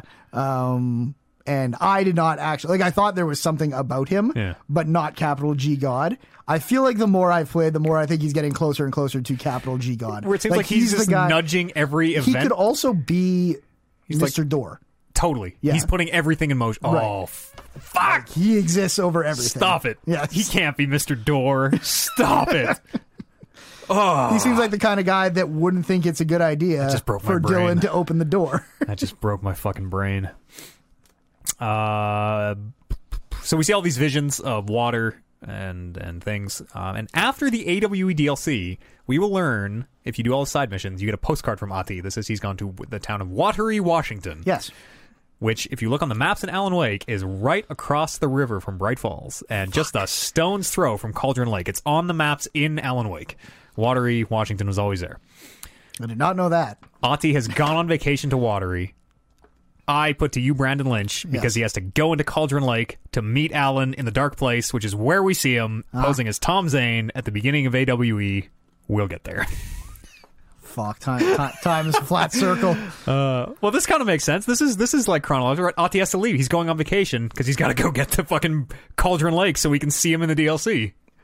Oh, I thought you meant he's got to go back and be Thomas Zane. No, he's going right now. To start Alan Wake in the game. Oh, no. He's going okay, right. Well, no, that makes more sense. Maybe that whole meta thing also. But yes. No, he's leaving the oldest house right now to go to Watery, Washington, because he has to go to Cauldron Lake so that he can show up in the spiral room. Side by side, not argument, but discussion with. Yeah, you can put Alan on his path as Tom Wake. Tom Zane. Sorry. My brain is slowly melting.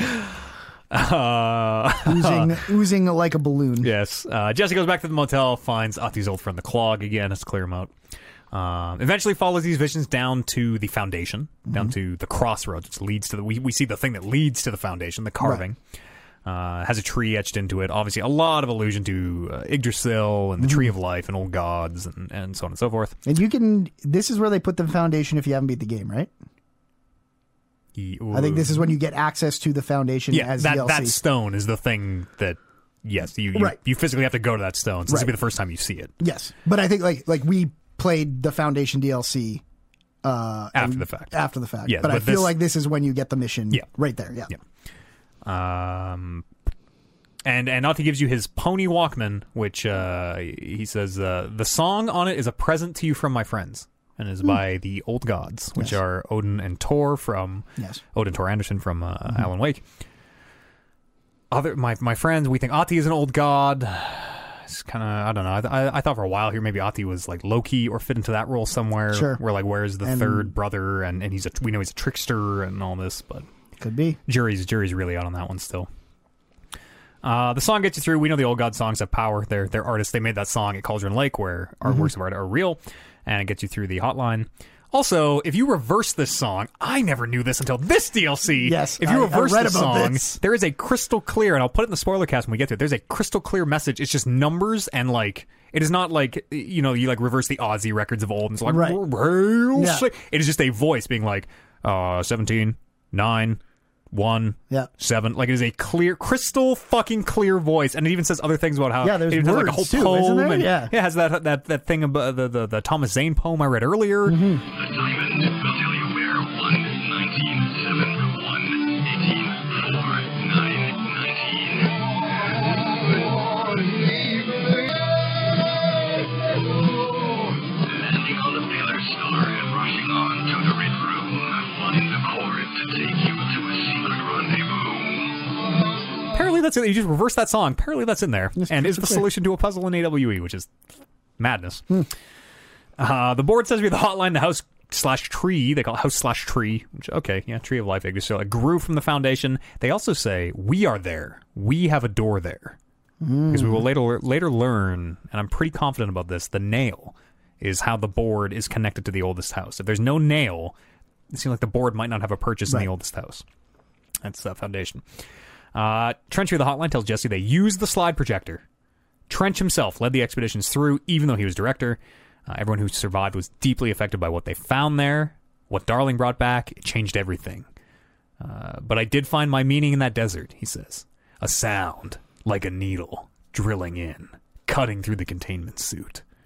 Darling said it was nothing, but he's wrong. Man got hissed. That's the hissed. Yep. The first hissed. Jesse finds where the Bureau opened the door to Slide 36B. Polaris is just on the other side of the door. Yes. Polaris is just close. There's a big HRA on the door. Darling. So when Darling and Trench went into Slide 36B, that thing that Trench was talking about, what Darling brought back, he brought back Hedron, the source of the resonance. A living organism of considerable mass. And they built a container for it. We don't actually see it. We just see the container, I assume. Right. And sorry, what's the HRA on? It's not. It's on the door. Okay, I thought it was on the organism in my memory for some reason. It's on the door locking that out. And you have to rip these 4 locks off. Right. Falls off. And as soon as it does, the hiss start attacking Hedron. You know, oh shit, the big HRA was to lock out the hiss. Right. We see shirtless Darling, who is fucking ripped. That dude is over 50 in real life and is just built like a brick looking all right. shithouse. I'm Dr. Casper Darling, and this is my final message. It's not the end. But after this, I won't. I exposed myself to Hedron resonance fully. It's changing me. I've seen.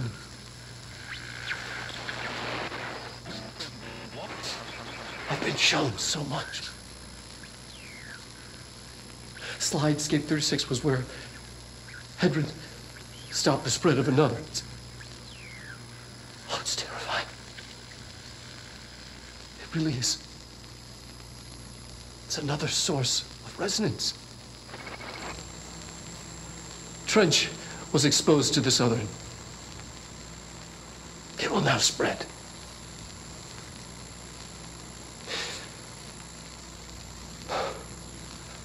I've done everything I can to stop it.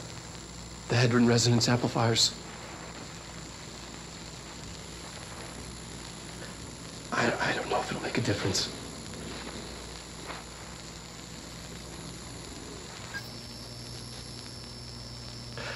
I won't be here when it happens. I should have told him anymore.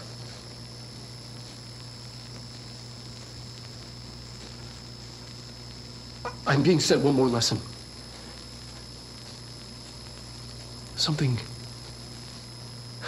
wonderful, I think. Fuck. And that's the last time we see him, other than the Where dynamite. did the fuck he go? I don't know. He knew he was going somewhere. Yeah. He totally knew. And then he talks to us later from the hotline. So Darling had a plan. Darling somehow, Hedron, Polaris, and Darling knew. Yeah. Darling, I think Darling has more information than I believed he had, even after my first playthrough. Exposed himself fully to Hedron. Who knows what he learned? I wonder, so obviously they've left themselves countless options for a sequel to this game. Oh yeah, which we'll get more into. But I wonder if maybe I've just been watching too much Dark. But what if he is Ahti? Sure. What if he becomes the guy that can walk all the planes at once? Sure. Yeah. What if he just made himself into a shifter? What if he quantum broke himself? That's right. I don't. What if this is all just a story Alan wrote? What if and this is just Alan Wake 2 part 1? That, and we're gonna get into it. That seems remarkably likely in a way that Alan Wake wrote all this, didn't he? No, or you don't think so? No. We'll kind of go into that because I also there's a very big question mark of did Alan Wake actually write Control to get himself to lead to him getting out of Cauldron Lake? And I don't think so. I think he's involved certainly, but I don't think it's all an Alan Wake story or a Thomas Zane's. I don't think it's all a story that someone's writing. Right. Okay. We'll get to that in the DLC. But even if it is, even if it is, what does that mean? He's writing reality. Yeah, it doesn't mean anything. Yeah, reality's a simulation, but we're held to the simulation, so who cares? It's not like it's just going to all disappear. Oh, what if it does? It's not where are we here? As Jesse gets, so you have this big dumb combat which sucks ass so hard. God damn it! They added this dynamic difficulty thing which is cool, and I made myself invincible for the next times I played through it. That last fight's real mean. But anyways, you fight They give you a better checkpoint on this one? No. They give you a better checkpoint on Mold 1. Okay, that's which something. Is nice. Yeah. I died a lot of times from Mold 1. The Hiss start attacking Hedron. Just has to do this big fight thing up. As she gets close, the chamber collapses and it falls to the ground. And Jesse is like, "Oh my god, what happened? It's all... we're fucked," basically. And fake credits start rolling. You're like, what the fuck is going on? So, like, the organism fell? Just the what I'm assuming is the shell, the container. Because we just see, like, the stone... Or maybe it is the actual organism, because he says he named it Hedron based on its shape. I can't remember this at all. But it looks like a dice. It looks like a 12-sided dice. Yeah. And it's a big stone thing with pipes on it, and it, like, floats up, and they're, like, control point relays. They look like those satellites are, like, shooting red beams into them. You gotta cleanse them all. Yep. Yeah. You gotta cleanse them all, and it keeps floating higher, and the pillars keep getting higher, and more hits keep spawning. Yeah, I kind of remember that. Yeah, that's and then you jump up to the very top. You're gonna fly over to it, and the whole thing just falls to pieces. Okay. Falls to pieces. And Jesse's like, "Oh, we're fucked." Yes. And then fake credits start rolling. And like there's like a red, like she starts getting infected by the hiss. You see the live action, it's all red, and she's like, I'm being torn apart. This is another reason to maybe think that the hiss can't affect her because of Polaris and not because of her natural abilities. Because this is kind of when Polaris hits the floor. Little column A, little column B, maybe. Because at this point, when Hedron falls, every HRA in the house stops working. Right. Which we learn later, which is that's fucked. It's super fucked. No. Presumably, and again, we don't really know what happens. Polaris goes from Hedron into Jesse. Kind of is this was all a way to activate Polaris into Jesse somehow. So are we to believe that Polaris has just kind of been talking to Jesse? But yeah, okay, but has been in the Hedron until now, which fell apart. Now it's in Jesse. But anyways, you get these fake credits. Jesse's in a monochrome office, stuck doing these mundane tasks over and over and over and over. It's like the Dylan dream. Exactly like the Dylan dream. Yeah. Eventually, you get the director's mail and take it to Trench, seeing Ati along the way, who seems to be aware of the loop. Ati is like, "Hey, keep trying. This is fucked up." Yeah. And you take your mail to Trench. Trench's mail to him. First time you see Dylan shooting Jesse with a service weapon. You're like, "Oh, this is weird." The whole thing loops again.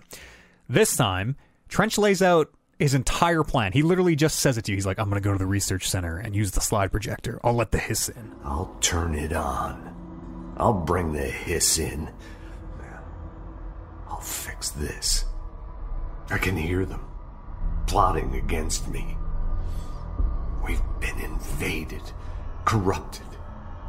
I've lost Darling. He was the first to go. He's been exposed to Hedron's resonance. It controls him now. It controls everyone who wears the amplifier device. I ordered them not to use the damn things. They didn't listen. Hedron corrupted the Bureau. They'll never be people again. They're either dead or they're monsters. I'll stop them. I have a secret ally. The Nostalgia Department. I have my own slide for the projector. I took it. A memento. In ordinary. After the girl burned them. It's burnt, but it'll work. The hiss will save us all. And again, he describes how something got into his ear on that first expedition. It hurt at first, but then it didn't. He describes them clogging the drain with the janitor. Only sometimes the janitor is an old god, and sometimes they clog a fish. Like, he's very much flipping between realities or whatever is happening to him. Jesse sees herself shoot Trench. Darling calls on the hotline at this point. And this is where we get this call from Darling. The only time this ever happens on the hotline, he's yelling like he's like an old man who's never used the phone. He's like, "I have a message for the director of the Federal." And is this the first time he talks on the hotline? Yes. This is the only time he talks on the hotline. Right. Then you don't get any more in the DLC. Not from Darling. Okay, good. No, only from Alan and Marshall and the board. Yes. But yes, he's like, it clearly sounds like it's the first time he's used whatever he's doing to communicate on the hotline, which again is like, well, he's wherever he went, he sort of knew this was going to have to happen. Right. He's Maybe probably he not just got dead. there. Yeah. I want to believe Darling's still out there. And he tells her to get to his office. He's like, you got to get to my office. You got to find the end game. She goes to Darling's office. Actually call it the end game? Yeah, he says the end game. He goes to Darling's office in this dream. It's all monochrome. Yep. There's a light cord in Darling's office. She flicks it and goes to the motel, which is not monochrome. Now it's like whoosh. It looks like we're in the motel as we know it. Yes.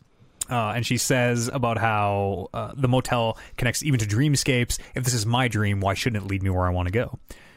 Gets the keys, goes back to the oldest house, through the oldest house door, the inverted pyramid door. One of their very clever puzzles. That's right. Oh, that's a lie. Actually, she does not go through the pyramid door. Pardon me. Okay. In room 223, 224, 225, the last room on the left, it's unlocked. It has a picture of her on it, actually. She opens it. It has like her director picture on it. She opens it, and she finds a vision of herself floating with Polaris around, and the subtitle is Polaris Jessie. And Polaris Jessie says a bunch of... It's almost like the hiss chant, but it's like, it's not the hiss chant. It's the Polaris chant or whatever. Right. And yes, she says the motel's a place of power that connects even to dreams. In one of the other rooms, we find Dynamite, which is the music video that Darling left us. Which is very good. It's very good. Also has a bunch of different Darlings in a way that in this world of different actors and different Alan Wakes and different doppelgangers. Yes. I wonder if that's significant or not. Well, and it's also interesting because we mentioned the Dynamite video being like a clear moment that Darling seemed to know a lot about Jesse. Mm-hmm. And maybe he didn't know until he got wherever he got what Jesse was. What, because that would make more sense for like... I forgot that you found that in such a spot as the motel. I thought you found it in the oldest house, which this makes much more sense because in the oldest house, it basically means for sure he had some connection to Polaris who was telling him that Jesse was important. Yeah. Whereas maybe he doesn't know Jesse at all. Well, he knows her as a potential candidate, but maybe it's not until he goes wherever the fuck he goes that he realizes like, oh, Jesse's important. I should make a dumb music video about her. Yeah, I'm sure the music video is significant, but I cannot figure out how to save my life. I mean, it's significant for us regardless. Oh, yeah. Yes. It's moment of the year. Yes. Should have been. Or maybe just retroact. Let's go redact a lot of those fucking old ones and put new ones in. Jessie makes her way finally to the slide projector, and when she goes to cleanse it, she finds herself in the astral plane where Dylan is attacking the board. Dylan looks like he is shooting a laser into the giant pyramid. Okay. I'm like, oh, that's weird. That's a fucked up thing to do. Why is the hiss attacking the board? Jessie tries to... before this, the board overclocks your abilities. To me, from the information I have, I feel like it's not weird for him to be attacking the board. Might be a little weird. Unless you know something I don't know. But for me, it feels like the board and the hiss are at odds. Totally. Yeah. But we and the board might also be at odds. Right, but so maybe we're speculating that. Maybe enemy my enemy. We're speculating that the board might be a problem. It's a little more than enough. Characters are like, right, we won't let the board know. But as Jesse, we're like the board might be a problem. Yeah. Whereas the board versus hiss seems to be a very is definitely a problem. Yes, so I feel like Dylan hates the board. I feel like that is a certain... Dylan himself hates the board. Yes, I think, and I feel like Dylan the hiss would bureau. hate the board. I don't really. I don't know. I don't know how the hiss. I don't know if the hiss does feel. Again, I totally think the hiss is like a force. I think all the intelligence and stuff is just we. I'll go back to my T-Rex analogy. I'm not saying emotional hate, but this needs to go for me to survive. An instinctual thing. I was under the impression that it felt like the board is like, hey, the hiss is bad. The hiss is a problem, and the hiss is like, if we are to survive and flourish and flow, the board is a problem. We got to deal with the board. But there's also a faction of people. Doesn't the hiss try and get to the spike in the foundation? Yeah, they do. I feel like the hiss is trying to fuck the board. Yeah. And we later learn that maybe that's not the worst thing. Maybe right. And maybe the hiss and maybe we and the hiss are actually allies. Right. And I'm not saying on the morality side. I'm just saying that it feels like it makes perfect sense for Dylan to be attacking the board. Yes. On behalf of the hiss. Yes. It is weird in the sense that as we are trying to draw faction lines and like who is working towards what and to what end. Yeah. the board, the Bureau, and the Hiss seem like three factions that are all there's like a three-way at odds. Everybody hates everybody wants control of the house. Nobody wants anybody else to be there in the house. Right. Whereas I think in my head I had it as a two-way thing, not a three-way thing, where it's like the board and the Bureau, as we know it, are... That's what the board wants you to think! Well, but that's what I'm saying. Like, the board and... I think the board and the Bureau are both bad. Oh, and you think the Hiss is like the good guys? I don't like... I think they're both... I think they're both liars. Yes, I think the board is manipulating the Bureau to do its ends. Right. So I think the board, as much as you want to call sides, I feel like the board and the Bureau are combined in what they want.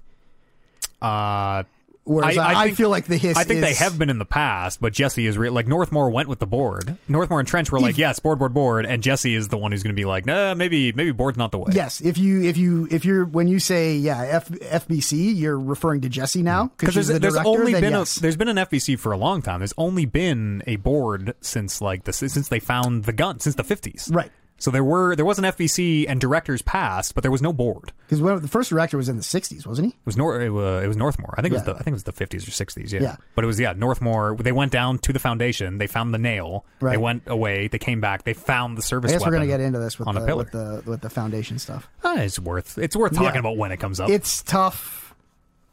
Yeah, it's tough to keep motives in line. Totally. I guess. But the board does not seem to care about you, the director. Right, but we never got you're right. It's more than speculation. It seems like something is up, but it doesn't seem like a line has been drawn in the sand where Jesse has been like, the board's a problem. We need to deal with the board. I think that line is drawn in Foundation. I'll tell you where I think that line gets drawn. Okay. We see the fake credits. She does all that. She delivers the stuff. Yada yada yada. Sees all the visions. Goes to the motel. Find yourself to attack on the board. The board overclocks your abilities for the last battle, which is a thing of like, why didn't you guys just do this? And they're like, well, reluctantly, we're going to give you the full power. Here you go. And they seem very reluctant. Mm-hmm. Jesse tries to cleanse Dylan after you fight through this thing, and he goes into a coma. The portal's been closed. This is the end of the ending cutscene of the main game. The portal's been closed. House still in lockdown because the Hiss are still inside. So she's working with a plan with her team. They gotta track them all down. Some dialogue. Your reason to keep playing. Yes. Some dialogue you can get after the main campaign wraps up. We learn that the HRAs all went out when Hedron broke, but the HRAs are now relaying a new source of resonance, which is Jesse herself, or Polaris in Jesse. Mm-hmm. There is a side mission with Kojima, which I totally missed until AWE. Yep, there is a side mission in the Extrasensory Labs. Guided Isolation, it's called, where you go into an isolation tank and I wrote it down, Takui. Yes, which you find a lot of paperwork about how he was selling, I think, like hypnosis tapes. Yes. That would help you like get over like smoking or whatever it was. And it said, saying that even when he just talked to you, you seem to be under some sort of power of suggestion. Yes. And he was also being considered for a prime candidate. Oh, I didn't know that. Yes. Oh, shit. He was one of the Ps. Mm-hmm. But yes, if you go into the Extrasensory Lab, you can go into the tank, and the Japanese VO is literally Hideo Kojima. Yes. And God bless him. Yeah, get some English kind of going along with it. It's a neat little thing that I did not know existed. Also, nope, me neither. The breakable walls that show up in AWE, they're in the game from the word go. I feel like they're in the base game. I feel like I broke through some walls in the base game. They're always behind a portrait of a broken wall, it turns out. Huh. Did not know that. Foundation DLC. See how we're doing for time. Oh, yeah, we'll be okay. AWE is actually pretty fast. Foundation DLC. The hotline rings. Board says there's a crisis in the Foundation. They've opened the door there. You got to go save it. You go back down to the crossroads. The carving you found there takes you to the Foundation now, which looks like a threshold with red. It's got red sand, red iron flakes.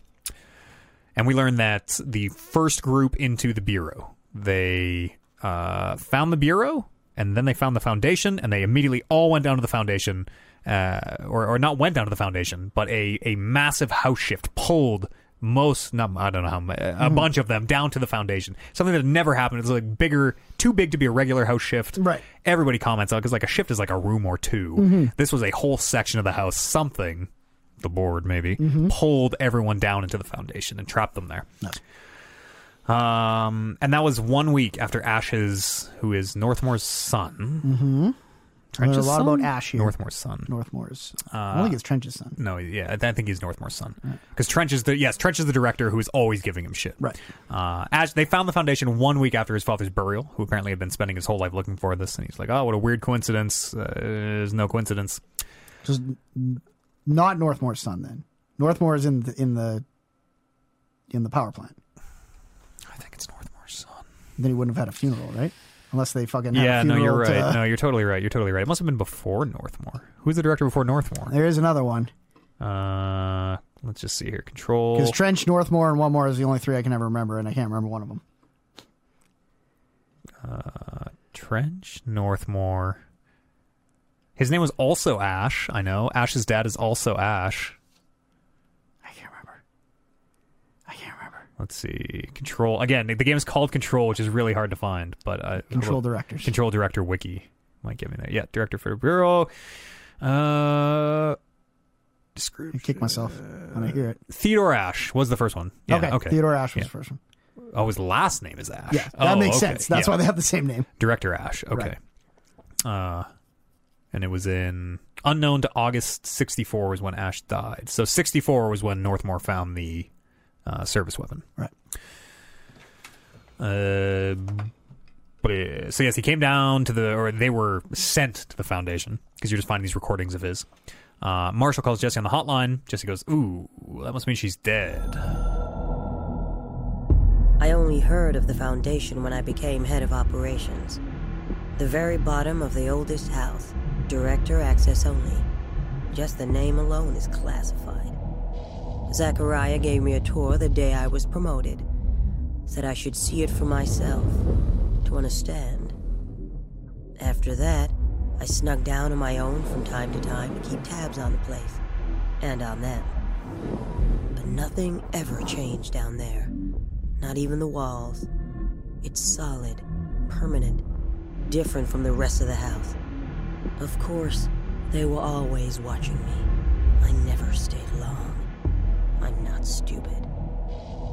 I have to stop the hiss from finding this place. I'm the only one who can. Talks about how she snuck down here with a back door that not even they know about.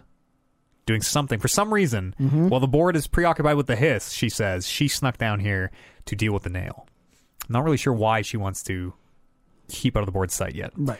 And there are also cave paintings we find all over that shows what looks very much like the board over some people with a director, a big person, little people. We find some later that have former and people above it and the pyramid above them all.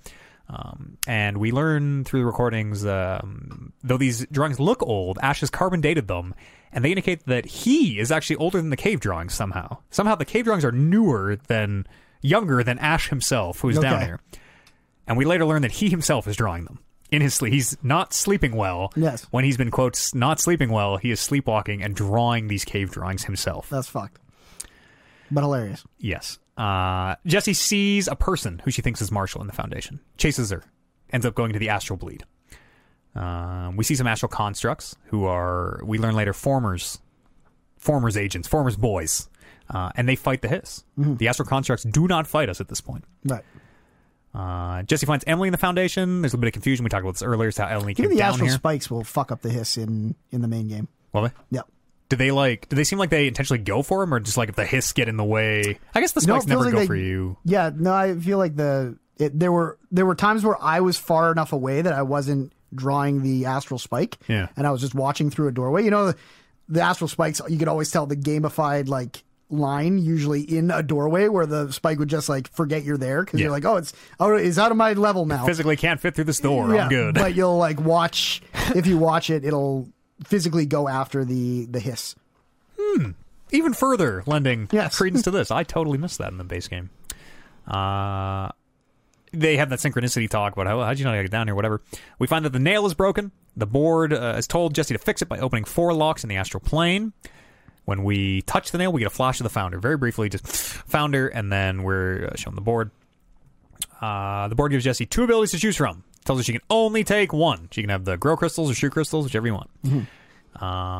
We find a document about ley lines, where Ash wonders if the nail is the heart of the oldest house or an intrusion into that heart. and Ash himself becomes very obsessed with the nail, even going so far as to build his own mini nail in his secret lab. This is young Ash? Yes. Yeah. Later, Ash tells us the Foundation was discovered when a massive shift brought the house down. We learn that. Where they discovered the nail. The next day, they discovered the service weapon. It appeared in front of the nail. Yes, I remember that. It was a lure that someone like Northmore couldn't resist, they say. Seems very much a hook to draw in Northmore. Because Northmore likes guns. He's obsessed or whatever with the power. service weapon was. Obsessed with power. He probably wanted all the objects of power. Yes. We find the reel-to-reel camera down in the Action Max camera down in the basement, where you get to do a Swift platform starring Jesse Faden. Yes, that's fun. Well, yeah, that's fun. It's okay. Yeah. It's neat. There's a little bit about Blessed Pictures in there, who somebody who's using this camera for filming, filming. There's a very common theme that we're going to get into with Blessed Pictures and the creation of objects of power. So to kind of get ahead of myself, it seems that Blessed Pictures created the object camera of power. Right. In the write-up, you read that they were filming, someone died, it created these films, and presumably someone dying on the film is what changed it into an object. And this is kind of the first time they mention it, but not the last, because they do the same thing with the fucking AWE train, the Eagle, where they don't talk in the main game, unless I missed it, about... Do they talk about it in the main game? About death creating AWEs? Oh, I'm so glad you asked, Brandon. Yes. Teach me, Matt Eads. I'm so glad you asked. Not AWEs, altered items.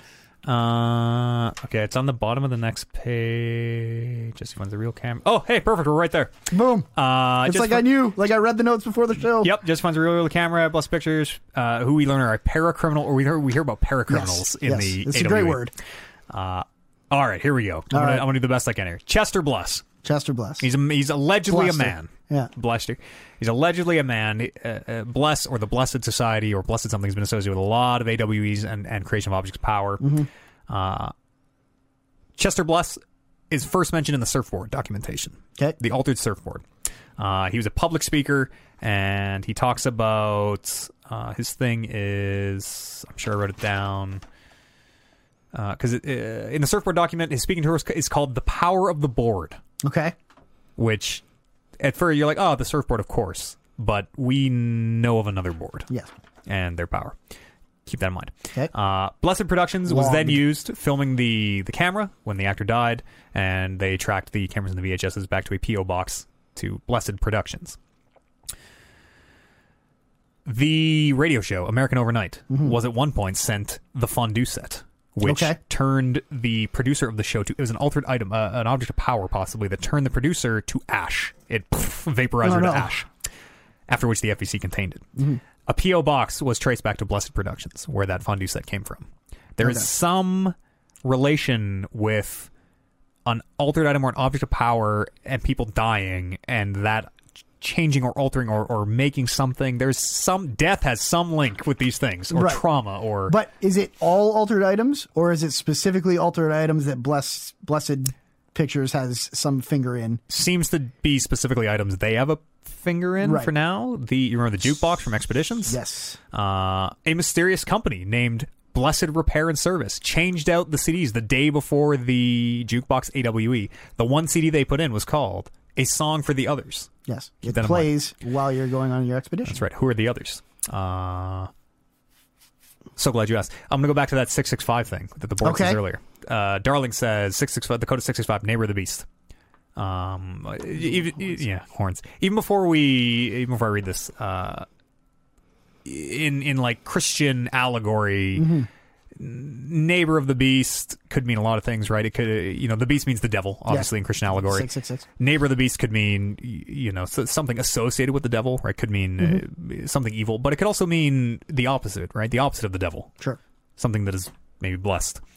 The board says, and this is a weird one, where you think they're trying to teach you about how the objects work, but they say, this whole call goes, objects of power are holders /665. Yes. Next line. To the others /blessing. This is a song for the others. Plus, we've also heard the board only ever says blessing this literally one time. We hold the reins /law. We are failing at translating hyperreal concepts. Secret /instructions will be lost. Ignore this message. It ends with ignore this message in a very unboard-like way. Yes. Where it very much seems to indicate that, or you can maybe infer that Chester Bless is likely an agent of the board, even though he's working apparently against the FBC. We're not really sure what his purposes are. Yeah. But it sounds like he's very much working with the board, if not the board itself, if not an agent of the board. Right. Like the 665 is too. Why would the board say 665? Like it's far enough away from that thing that you would. And blessed. And is not a thing you would ever say. Yeah. Well, I mean, you might say like, oh, the objects have they have powers, they have blessings. Maybe that's how you're loosely supposed to surface level interpret it. I think, right. But it very much the neighbor of the beast, Chester Bless, all the blessed stuff, the board referring to them by name. Seems involved, and we learn more and more and more that the board is maybe someone not to trust. Jesse, by the end of this, is like, we're onto the board, but we're not going to let them know that. We'll strike when they least suspect. Yes. Jesse touches the carving. She sees Former the first time, who gives her a cryptic message, and basically, you just get pieces of it. It's like, help, out. You can't really make it.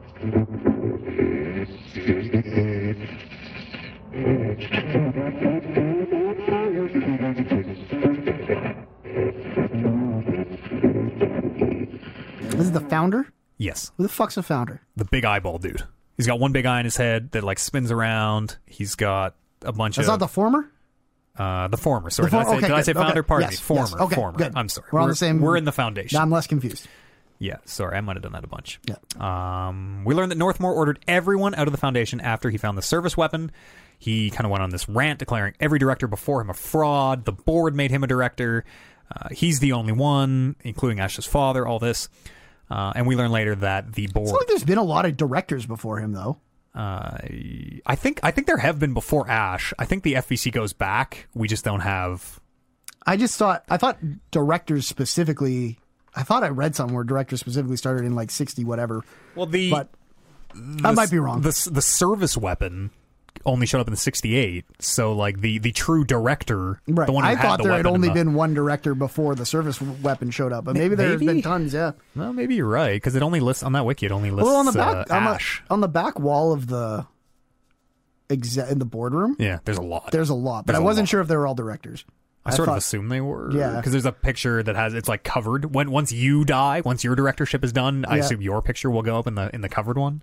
Oh, okay. Yeah, that makes sense. But there are a lot. Yeah. So maybe you're right. Maybe there's been directors since the board. Yeah. Or since people discovered the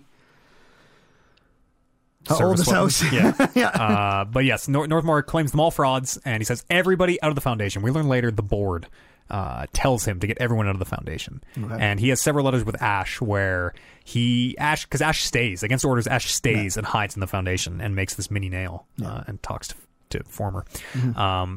But Northmore and him have several letters about how by staying down there, you're saying you know better than me and better than the board, which is impossible. Yada yada yada. Like Northmore very much makes it clear the board has final say. Whatever the board says, do it. Board. And it seems like the former. Yes. When we're talking about our three-way fight, I don't know what the former wants. I think I might. Okay. So we get into that. Let's get into that now. Yes. Okay. We're kind of leading. It's going to very naturally lead into that. Ash says he is staying behind in research to build something that is equal parts talisman and technology. Okay. We never really learn exactly what that means because we know he invents the power packs, those battery things. He invents the control relays.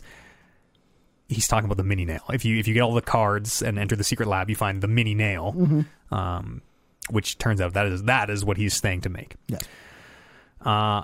In his recordings, he says, Adam and the other id have shown me numerous inverted triangles on the cave walls. The id, this is fascinating. It's got to be former? The id are astral constructs. Yeah. The id, because Emily later is like, well, we used to call them id. We'll just call them astral constructs. I don't know. Mm-hmm. Or astral mimics or whatever she calls them. But yes, it must be Former's astral constructs. Because the only astral constructs we've seen that aren't hostile are Former's boys. Yes. And the fact that one of them has a name, Adam, and the other id that are both talking to Ash and showing him stuff, presumably through the nail, presumably Former's speaking to him through the nail. We're really not sure on that part. But the id showing him things is... Is the other one going to be Eve? Oh, yeah, maybe. I don't actually know. Sin of knowledge. Is Adam is cast out of the garden? Oh, dude. Yeah, it might be. Yes, Former was showing Ash something, and there's a conversation I'm going to get to once we actually meet him. But Former warned Ash about something, warned Ash about the board, and that, I think, is the event that got Former kicked out of the board, that made him into the former member of the board, or whatever he is. Because we go into the conversation later. Should have brought a cork board. Yeah, fuck. I just got too many notes. We'll have to go. We'll have to go through them in order, else I'm gonna get lost here. But all right, don't worry. We're getting to the end. Okay. Let's see here. Marsh calls the hotline, says she snuck in the Foundation through the back door. Luckily, the board is as distracted as the rest of them. She went to blow up the nail before the hiss could corrupt it. Okay. So she doesn't think blowing up the nail is going to destroy. Is it?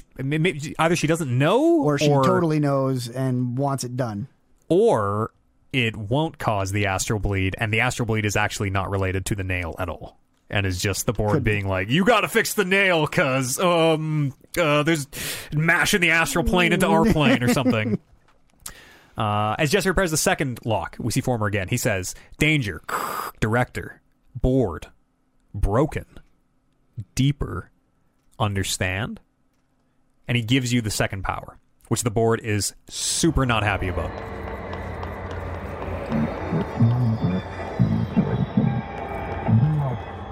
Wasn't my idea. Blame the eyeball.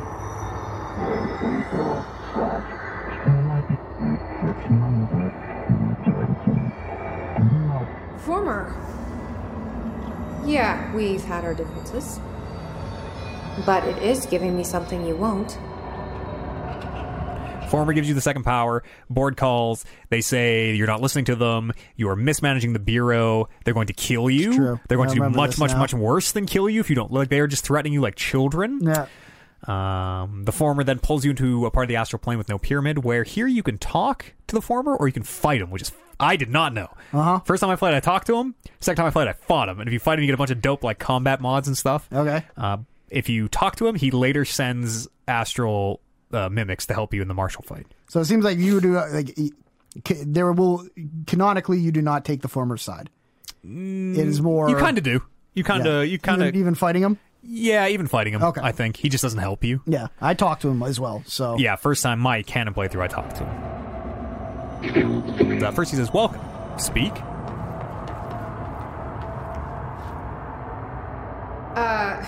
Hi there. It was nice of you to give me something the board wouldn't. What are you getting out of it? And Former says, void. Nothing. Egress. Egress means leave. Void can have a lot of meanings, but we know that Former, like the board, is in the astral plane. Seeing it, by the end of this game, with what we learn, we can assume Former wants out of the astral plane. He wants to egress this void that he is in. Sure. And he was just telling us to leave? No, because the whole conversation goes on after this. So I'm just supposed to believe you're a particularly charitable, whatever you are? He says neither. Both. Hungry? Hungry? I mean, yeah, actually, I'd love a sandwich or something. That's not what you meant, was it? Former says, right. Panini. Former. Board. Abalone. Oh. Abalone is like... It's a sandwich metaphor. Abalone is like edible snails. It's like edible seafood. It's it would not high quality food. Yes. Panini, nice, crisp, high quality sandwich. Because Jess even said she wants a sandwich. Yes. Former says, right. Panini, Former. Yes. Former is offering you the sandwich. The board will only offer you abalone. The board will only give you... Gross. It looks like food. They're going to tell you it's food. It's not really food. Yes. They do not like each other. Are you part of the board? Or used to be? Former says once. Split. Board. Blame. Okay. So you split because the board blamed you for... And he says, inside, beyond, nail, rescue, house, sun, warning. Gotta be easier to play charades. Do I need to rescue someone? As Former says, no. I don't know what I expected. Listen, this has been great, but I have to go. Thanks for your help, and, stay out of trouble. Former says, house, listen, nail, leech, burn, go. All right, let's look at those last two sentences. They're very important. Okay. This feels like school. Yeah, a little bit. Former This says, feels like you are putting me through school right now. I'm trying to. Former says, inside, beyond, nail, rescue, house, son, warning. Okay. Whose son would he have given a warning to? Whose son do we know? Ash. Yes. He's been talking with Ash. We know he has the mini nail. Right. He warned Ash something about rescuing the oldest house. Something about the nail and how Ash had to rescue the oldest house. Okay. The last line he says, house, listen, nail, leech, burn. If you have a leech on you, you burn it off. Right. Like So the nail in the oldest house. Yes, Destroy the nail. Very much. The founder paints a picture of the board as this parasite that is latched onto the house through the nail. Mm-hmm. And for whatever reason, Former warned Ash, like, no, the board is up to some bad shit. And that is what got Former removed from the board. Do we know why Ash made the little nail? Presumably to speak with Former. That is presumably how he was speaking with Former and gotcha. Adam and the id. Because when you go down into his secret lab, there is an encoded conversation. Power in here just flickered. Yes. There's an encoded conversation. And you find the little mini nail. And the encoded conversation is Ash talking with someone named F, who must be. There's the nail the mini nail right there. It must be Former. Right. Let's see here. Astral Bleed's getting worse. Jesse does the next lock. The board apologizes. They're like, hey, so we were just kidding earlier. Yeah. Sorry about that. We decided you can have both the powers. Don't talk to the Former. Seriously. We see another cave drawing of the board above people, Former below. It very much... It could be interpreted as maybe Former raising an army to attack the board, or the board attacking Former with an army of some kind, or like heaven and hell and us between. You can really interpret those a lot of ways. Jesse fixes the nail, finally, and the astral plane she's in starts collapsing. Former, the whole thing is... Former's like, you gotta get the fuck out of here. Yeah. Board, completely silent. As you're running, it's like this warthog run where the level is collapsing out from underneath you. Sorry, this is after you destroy the nail. This is after you fix the nail. You do the last lock. Yeah. The last lock in that sphere that you have to pop the pieces out and make the sphere a perfect sphere again. You can do that 4 times. Yes. Okay. Yeah, you do the it's all come back to me. You do the 4th one of those, and the whole place starts to fall apart. Once you get out, the board calls you and says, how embarrassing, / astral fellows / shades are acting very rude / can't control astral entities, promise / fingers crossed. Very much implying, and also you get the call from Marshall right here saying that she did blow up the nail. Then an astral spike came and broke her HRA. She would bet you a year's pay it was sent by the board. The board immediately sends you a call that says, Astral Fellows / Shades are out of our control when they're not in the astral plane. Okay. Well, we don't believe that. Because they say, promise / fingers crossed. They're not very good liars, it turns out. Yes. And just disregard this message. And also, yes, ignore this message. And also... Maybe even they made the plane collapse behind you. It to me sort of read like, because it comes right after that. To me, and Former's the one who's like, you gotta go. Yeah. To me, read like, yo, the board just tried to fucking kill us. Yeah. Okay, I'm with you on this line of thinking. Jesse says as much after, is like, man, fuck the board. She, in her monologue, the board's like, and she's like, yeah, fuck you too. And then out loud's like, okay. But Jesse's very much onto the board. Good. Pope says the nail is a piece of the astral plane, or maybe it contains the astral plane, or maybe both, but it's vibrating at an incompatible frequency with the house, and it's going to destroy both realities. This is where we learn that we drop down to the base of the nail. We learn that Ash has been adding his own drawings to the walls, and we kind of suss out that he's in fact the one leaving them. Marshall on the hotline says she blew up the nail, but the astral spike appeared. Yep. So hang on, the nail's not blown up. The nail was, but we fixed it. Right, okay. Yep. Marshall blew it up. We put it back this together. Is a message from the past. Yes. So is this a correspondent or a hotline call? It was a hotline call. Okay. So maybe it's not. Maybe it's a message from the present or the future. Right. That's what I was trying to figure out. It's a hotline call. Yeah, the time's implication on the hotline. Yeah, but the hotline calls seem to be in the past. She's like, I blew up the nail. I grabbed every bit of C4 I could. Yeah. And there's a bunch here about how the board make themselves part of every important process, about how there's nothing that goes on without the board, and Marshall herself does not trust the board also. Right, and clearly hasn't for a long time, because this seemed to be like objective one from the moment she left you during the main game. Yeah. Where it's like, I need to go do something down below in the Foundation. And it was obviously blow the fuck out of the nail. I tried to get out after the detonation, but the astral spike came out of nowhere. I escaped, but my HRA was damaged. I'd bet a year's salary the board sent it. We never did see eye to eye. They have too much control over Trench, the Bureau, the House. They make themselves part of every important process. Nothing a little C4 can't fix. 2 birds, 1 bomb. Trench says if the nail ever gets corrupted, it would be the end of the world. I don't know if she thinks about the consequences of destroying it or not. Right. And if like that astral bleed is a thing that just happens, or if the board makes it happen to be like, you got to fix that nail. Oh, geez. So, but it seems like she went down there already pissed at the board. It's not that she got pissed at the board while she was down there. No, she went down there because the her sneaking down through the back door is she's like, the board is I distracted. wonder if she's had much contact with the former. I don't know. I also wonder that. Yes. Because I wonder where she got her I don't trust the board from. Yeah, I wonder if maybe Ash left, she found something of Ash's. Right. I hope we find out one day. Mm-hmm. Tremors are getting worse, even though the astral bleed has been stopped. We learned that the hiss has corrupted the nail. Is that next Leah fixed page? There's a bit of dialogue here with again Ash just shit talking the board, saying we've been shown the way into the house to help, but we've fallen victim to the same parasite as the others, referring to the board. Mm-hmm. We find Marshall at the base of the nail, who has been corrupted by the hiss, which explains why the board isn't answering and what's causing the quakes. Jesse thinks, which is very interesting. With the nail corrupted, the board apparently can't communicate in the house. Jesse fights Marshall, cleanses the nail. Board speaks again, tells Jesse to smarten up and listen to them. Jesse internally says, fuck you, and out loud says, okay. I need to choose a direction for the Bureau. It should be one that serves our goals, not the board's. Whatever those are. I need to lead my way. And then we see Former in the Crossroads, outside of the astral plane. Yeah, that's fucked. That's fucked. So, Former is free. Former's free. Whatever that word was that said leave. Yeah, egressed. And then what happens with Former? He just disappears. Okay. No, he like whoosh vanishes down, and you hear a light break.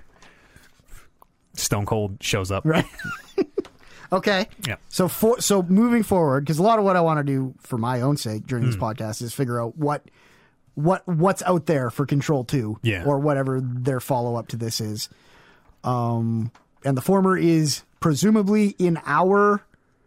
He's in the house, I would assume. In our world now, yeah. I would assume. Yeah, not trapped where he was anymore. Right. We kind of get the sense, at least how I interpret all this, is that Former warned Ash something about the service weapon or something about the board.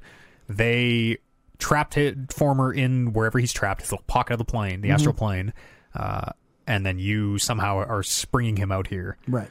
I'm not really clear on the mechanisms of how he's getting out of there, but somehow through this process, Former. When do you see him? What's the last thing you do before you see him? Before you see him? Yes. Something significant? You just return to the crossroads. Your objective is like return to the crossroads, and you just fly back up to that really dark spot with the like pillars that go ceiling to floor. Yeah. And he's just way in the distance, and you see him, and then he goes down. I wonder what we did. I wonder how we freed him. I don't really know. Because we didn't destroy the nail. We did not destroy the nail. We repaired the nail. I don't know. Yeah. Somewhere in my head, I'm looking for a reason why. Maybe Ash's. Maybe the mini nail got corrupted, and there is as I understand it, the mini nail in Ash's lab is how Former is tied to the house, or was anyways, and the nail is how the board is tied to the house, which is how Ash was having his secret Former conversations, right? That no one somehow knew about. I don't know. I want to know why he's free. I want to know how he got freed. Yeah, there might not be a good answer to that. No, that might be one of those like, well, the locks. It's the inverse law of put something in, so something had to come out. Yeah, synchronicity. That brings us to AWE. Yay! Which for this one, most of this gameplay, we won't really go through beat by beat because most of this gameplay is you go to a room, it's dark, you plug the power in, the guy runs, you go to the next room. Yeah, you're chasing Hartman around. Yeah, and you fuck him up. That's pretty much the gameplay. Done. Yeah. But the cutscenes. It starts with Al calling on the hotline. Alan writes himself in to a distress call to call Jesse. Darkness engulfed the elevator. There was something there. A presence. Jesse Faden could hear it. A call. It was faint, reaching for her from a dark place. Faden was sensitive to visitations. She had them all the time. From her guiding star and the previous director. She was the perfect receiver. As if she'd been made for this. Faden paused to feel it. The force at play here. It was changing things around her, subtle, trying to make her act. Faden didn't like that. Her guide felt it too. Polaris didn't flare up in defense as with the hiss, so it wasn't all bad. Not a hostile transmission. It was powerful, but it was coming from far away, and made weak because of the distance. It was a distress call. Faden sensed a drowning man, a man desperate to escape. She sensed something else, too. A hunger in the dark, not unlike the hostile resonance, waiting. She knew that desperate acts can have grim consequences. It was this, more than the man's despair, that made her follow the call. The elevator lights winked back on. The darkness receded like a memory. There was a new button on the elevator control panel. Investigation Sector. Faden pressed the button. The elevator doors slid shut with practiced bravado. Yes, Faden sends a drowning man in a hostile dark, not unlike the hiss. She takes the elevator down to the Ruin Investigation Center where the lights all seem to be off. This DLC is mostly reports. Yes. Mostly reports and a little bit of audio. Lots of reports. Yeah. Like, there's so much reading in this, especially like early on. They put like 7, which I was like eating up at this point because I'm like, yeah, give me all the info. And like immediately I was like, the investigation sector, that'd be a fun sector to work in. Yeah, they're doing like internal investigations down here too. Yeah, like his darlings. It's like a watchdog for the Federal Bureau, but also like sending people out to the AWEs. They review like, is the prime candidate program ethical? And like, we think it's okay. We haven't found Darling to be in any breach. I'm just gonna hit some. These are from some of the documents. Yes. It's worth mentioning that riding down the elevator to the investigation sector, you get a lot of good lengths. He's like, "What are you doing down there?" Yeah. And because he gets a one-way, you have to go to an intercom to talk to him, so he can talk to you, but you can't always talk to him. Yeah. So he just goes. He'll just go. He has like 25 minutes of dialogue about his cat, about his caretaker who has to pay back for the food for the. He has like a whole thing. If you got the time for him. Always. We learned from these reports an agent named Alex Casey from the FBI apparently asked for all the FEC files on Bright Falls. We talked about that a little earlier. The Bureau's been keeping tabs on Bright Falls, but something has been interfering with the monitoring stations there. The producer on the report says, maybe it's raccoons. I don't really know. It's fired up 3 times in the last year alone, so something has been increasing at Cauldron Lake. These are modern reports. These are very modern, yep. Within the from 2012 to now, most of these reports. We learned that agents Grumman and Morales went missing in Keystone. And there's a little bit of talk of like, well, did they turn? Maybe they're working with Blessed now. Maybe they went like paracriminal and they left the Bureau. We had a lot of paracriminal stuff in this one. Yep. But the only thing they found in Keystone was a strange symbol of 2 overlapping circles with a dot in the middle, which is a motel symbol. I'm sure we'll hear more about that in sequels or whatever. We learn about the paracriminal organization, including the Blessed organization, which we talked a bunch about. And Jesse takes the court to the motel, which is dark. I think this is the first time it's ever been dark in the motel. The lights. It appears to be nighttime outside. She hears/sees Alan in the spiral door, looking to be talking to what appears to be a copy of himself. The other Alan calls himself Tom Zane, which at first you're like, ooh, Tom Zane, that's That's fucked. It's supposed to be Thomas, as I know it. He says that because Alan is Tom Zane, the diver. Tom says the diver was just a role he was playing. Tom says he's a filmmaker, an auteur, like yourself, Alan. Tom says, you need a drink. Goes over, gets Alan a drink. Says, so, just so I'm clear, Tom Zane is a filmmaker. Yes. Thomas Zane is a poet. Yes. But Jesse at one point calls Tom Zane a poet, doesn't he? She says Thomas Zane. She says Thomas. Okay, good. She says, I will recite a poem by Thomas Zane. So they are keeping straight with Thomas is a poet. Tom is the Zane filmmaker. is the filmmaker. Yes. Okay, good. Although Thomas Zane doesn't seem to exist in Jesse's reality because everyone's like, we don't know Thomas Zane. We know Tom Zane, the filmmaker. Right. Thomas Zane, the poet, doesn't exist. Where'd she find the poem? She just read it in her therapy. It was one of her therapy tapes. She read I wonder it. if she found it in the junkyard. She might have. There was a box of Thomas Zane's stuff in there. The shoebox with the clicker. Or it came through one of the windows with the projector. Ooh. One of the two. Either one. They're both good guesses. Yep. Tom gives him a drink and says, which is Finnish for cheers. Yes. Which he's Mr. Door. Tom tells Alan, we found a way to escape. It will work this time. Because you remember Alan Wake, the darkness is constantly fucking with Alan's memories. Yes. And he's constantly trying to write his way out of it. That's right. And but he's writing like notes to himself because he's finding the pages of his own manuscript being like, you just have to do this. And he even runs like, I just have to trust the notes. I can't remember why, but I just have to go with it. And yes, Tom Zane says, we found a way to escape. It will work this time. Mm-hmm. And then Tom kind of disappears in a weird thing. A lot of disagreement on who Tom is. He could be. Sorry, is this the internet discourse? Yes. Okay. I very much, like he says Kippis, I feel like it's Ati or someone who wants us to think it's Ati. Right.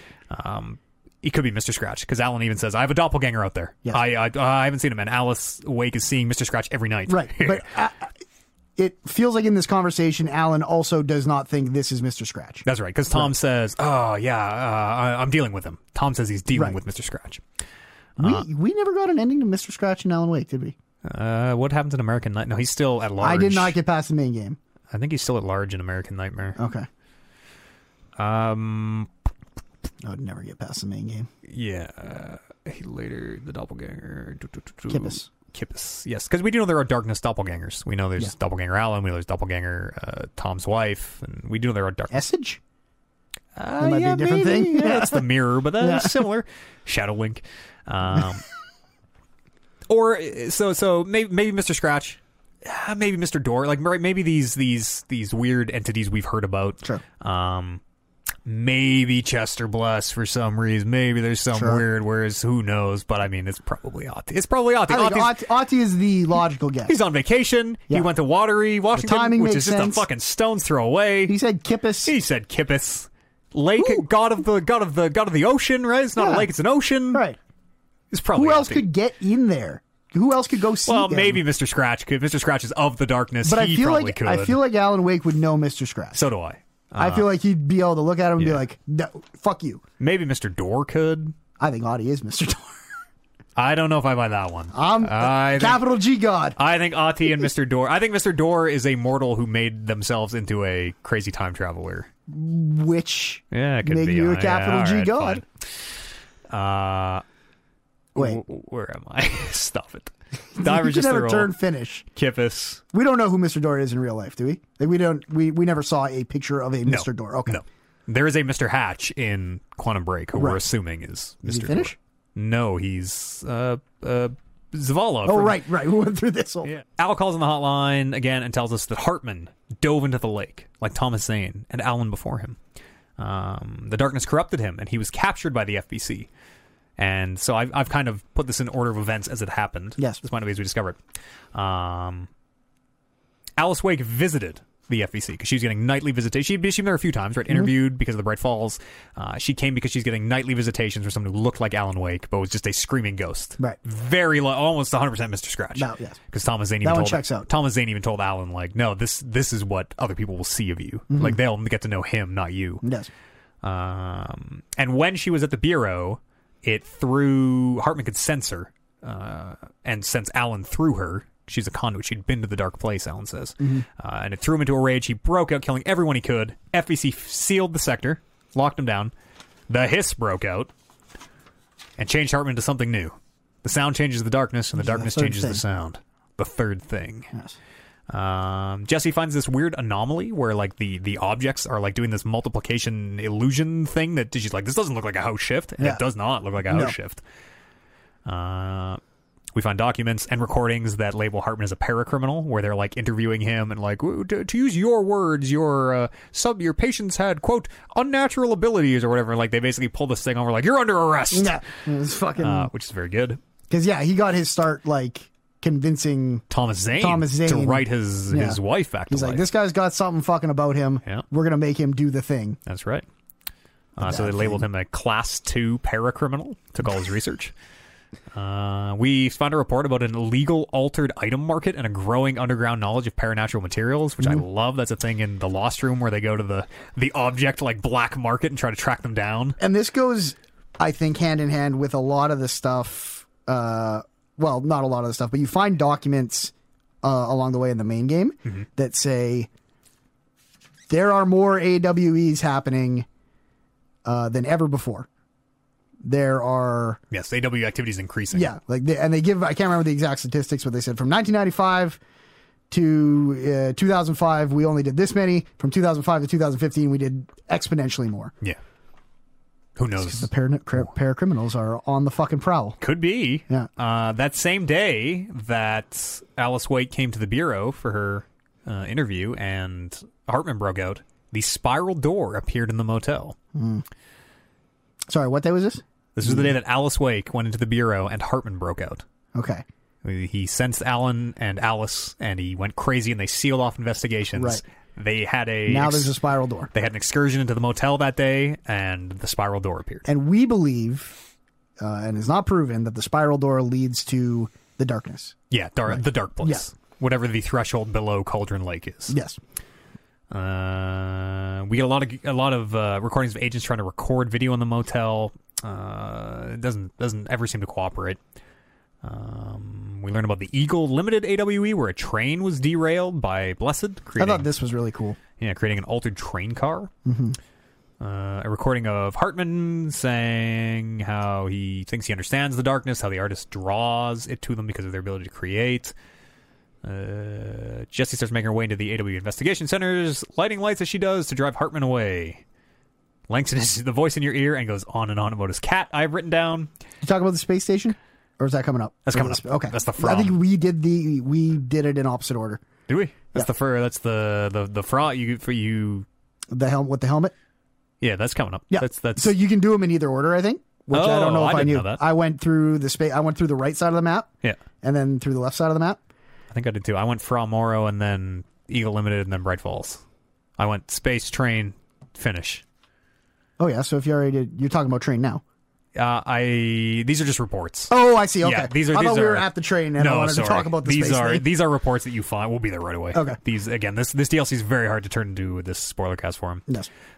We find several theremin recordings of Langston playing the theremin, which is that weird instrument that you don't touch. It goes. Okay, I'm just going to freestyle a bit. My mother always said, never talk to strangers. Always. Never. Always. Never.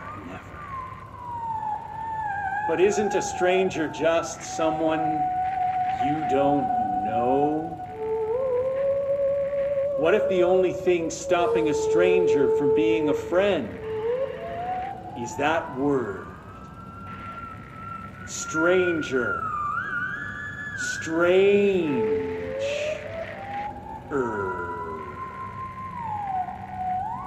Strange like the noises you hear at night when there is no light and you cannot fight. Strange like a rubber duck that follows you around and makes you drop your coffee every time that it quacks because the noise scares you. Then you have to clean up the coffee while the duck stares at you and continues to quack, quack, quack, quack. He's got several good spoken raps, which are all so good. I'll probably cut one in here for the Spoilercast. Hell yes. Quack. We find a screenplay for an episode of Night Springs written by Alan Wake that lays out the director of the Federal Bureau of Control using the slide projector, letting an entity in, letting the entity possess the director, and then the director shooting themselves. So that right there, That seems familiar. that raises a question. That Alan might have wrote Trench shooting himself. Yes. We're going to have a big discussion about what can Alan do and not do probably at the end of this. Because have we touched on Alan doing, like, he writes the hiss chant, right? Yeah, that's later? That's coming up here. Yeah. We get a recording of Langston trying to get the monster Hartman to sign his copy of Hartman's book, which I love. Very good. He went down to try to get the big, crazy, darkness twisted thing. Listen, this is being blown way out of proportion. All that happened is I heard Dr. Hartman had been brought in, and since I'm a huge Alan Wake fan, I thought it'd be cool to get a copy of The Creator's Dilemma signed. That's a book that Hartman wrote about. We know what it is. Okay. We found the Shoom and Shoom 2 machines. Yeah. Super long combat mission on that Shoom machine, which fucking sucks ass. Yeah, it feels like it's not even a combat mission. It feels like it's their attempt at a, like, like a horde mode, mode, but yeah. it's not long enough to be a horde mode and too long to be a mission. It's lame. But you can redo the ashtray maze on Shoom 2, which is cool. Mm-hmm. You find the recording of Brian Hennerman, who did that movie podcast about the camera. Here we are in the Fra Mauro AWE, which is the moon crater that the Moonlander landed on. Mm-hmm. Jesse lights the room, which, puzzles to figure out where the blocks go, how to light up the room. Hartman runs, and we find the shelter with he's just called Fra, the entity that came back. They just call him Fra. Yes. So the lander went up with 3 people in spacesuits. Came back with 4. Came back with 4. And no one knew. Like, everyone's like, we always had 4, Yep. but no one could say who this 4th person was. That's right. And it turns out to be just an empty spacesuit, but one that is sentient and can talk, Yeah. and gets mad if you take the pieces of it away. Right. But it doesn't speak plain English. It speaks like... It's... So, every now and then something just tickles you the right way. Yep. Every single... Gerbil took the combination. top head. The mission is called Gerbil took the top head. Hello. Great about us today. Long roads and no hardly. You are Bygone? Sure. Why are you locked up in here? Casual turning. Back in front. And Gerbil took the top head. Not being pressed for that. Lady going and loosing back for eye? Every single thing this guy said was making me laugh so hard that by the time I was done talking to him, I was literally crying. Yeah, he's very good. Yeah. You can go talk to him on the intercom, and he asks you to find the top head. And you can bring him a bunch of stuff, like, maybe he wants pickles or like plants. His tone is getting increasingly frustrated. Yeah. But it's just hilarious because he can't say the right words. It's all gibberish. Yeah. Spider time. Spider time. You can find the Astron helmet. They'll bring it back to him.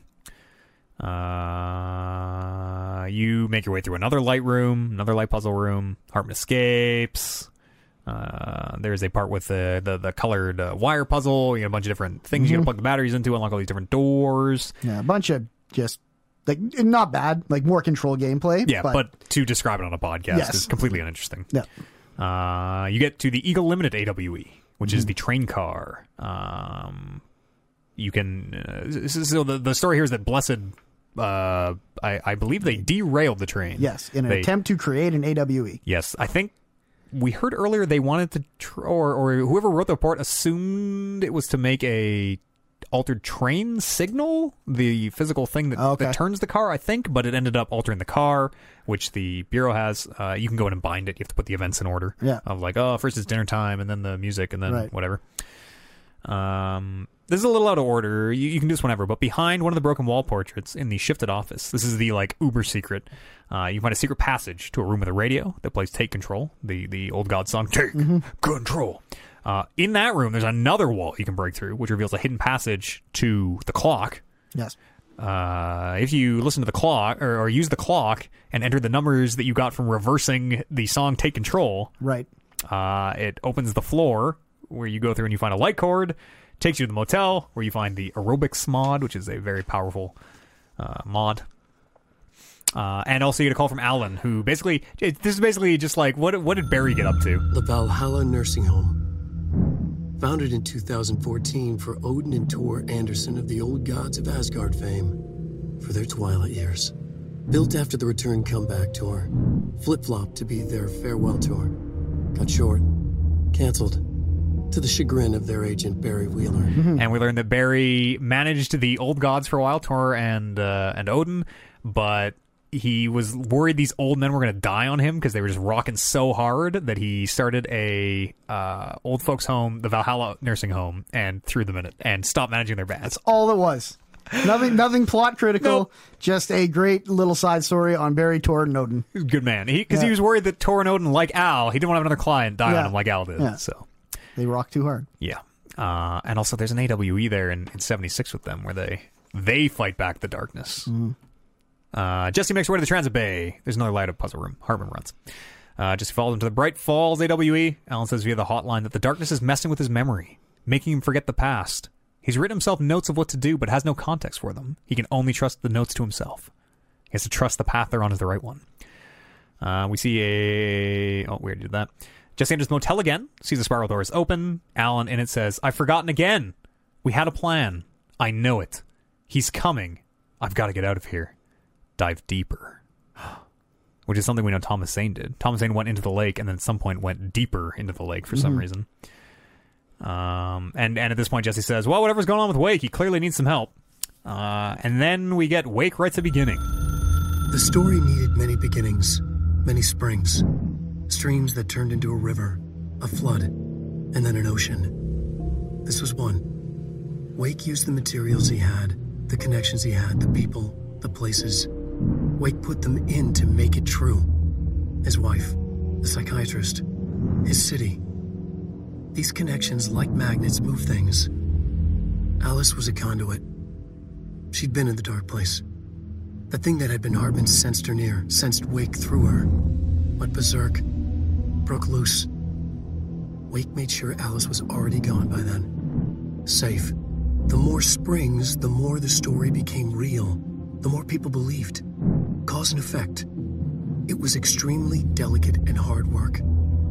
It had to go through the path of least resistance where success was most likely. Where there was a connection already. Wake felt the pressure grow in his head.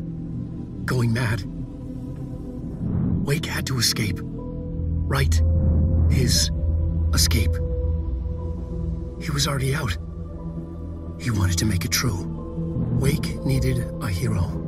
A hero needed a crisis. For the part in the story about the government agency, Wake needed something special, something to convey an alien force mimicking human intelligence. Something that can't be translated. Translated. Wake channeled Burroughs and Bowie. He cut up sentences and words. Orange peel. You are home. Insane. He put them in a shoebox. He pulled out the words. Wake created a Dadaist poem. He'd try anything once. Or had he tried this before? It very much implies that somehow, like Alan, we know Alan can only nudge events, right? Alan has to use things that exist in the real world. He has to mostly use things that are real for the most part. He can only kind of, like he says, magnets that move things. He can only nudge events. Yeah. It very much sounds like he didn't create the hiss. He didn't create the resonance, the opposite of Hedron. Right. But he did create the chant, it sounds like. The way he talks about it, he literally gave something to convey an alien force mimicking human intelligence. Something to give the hero versus villain. Give this protagonist-antagonist relationship for Jesse. Right. So he's implying that just the speech and not the hiss's actions is what did this? Is part of what nudged things just so. I guess what I'm asking is he implying that the hiss chant is what made the hiss try and take over and spread? No, I don't think so. Okay. The hiss was always going to spread. Yeah. And we are to believe that the chant was enough for everyone to view them as an enemy? Yes. As this hostile force that had to be... They're still doing... from a human point of view, terrible things. They're killing people. They are, but we've always heard that they're the better option. We don't know what the alternative is, right? There's like, the hiss is the better option. Or Hedron is the better option. Maybe something terrible would happen to people if the hiss didn't kill anyone. I'm very much with you, where... Yes. I would be a little more intrigued if there was more in that made me suggest that Alan Wake made the hiss an enemy or something that compelled Jesse to fight back against them. in a way that I don't buy that the chant is that thing. Wake needed a hero needed a crisis. For the part in the story about the government agency, Wake needed something special, something to convey an alien force mimicking human intelligence. Something that can't be translated. I don't know. Yeah. Wake Channel, Burroughs and Bowie. Yeah, people, it feels like the home. chant's not enough for me. And it's also very much like, it's chicken egg, right? Does Alan really write these things? It's the Alex Casey thing. Did Alex write Alex Casey into existence, or did Alex write Alex Casey because Alex Casey already existed? Right. Did he write the chant and that made it exist, or did he write the chant because the chant already existed? Sure. Yeah. Yeah, it's very. I don't think we're gonna get. I don't think we're gonna get good, solid, firm answers from AWE. I didn't love the ending of AWE. I did like. I'm excited for more of this story. Yeah, we're right there at the end right now. Okay. Anyways, well, you can wrap it up. Yeah. Anderson, Jesse lights the room, defeats Hartman, tries to make Langston the head of investigation. He refuses. He says, "I've seen what happens to your head of investigations. Respectfully, I will decline." And the game closes with an AWE report from Bright Falls, but it must be a glitch because the dates are wrong. Therefore, quote, a couple years in the future, maybe enough time to develop a sequel, and no sequel should be getting through. No signal should be getting through because they're in lockdown. They shouldn't be getting this notification, but we know Alan wrote it. Because we see a thing, if the alarm is real, then the reason for the alarm must be real as well. And we'd learn that Agent Estevez is on site. Last word from Alan. Things set in motion. If the alarm's true, then so is the reason for the alarm. The effect must follow the cause. It's happening again. A return.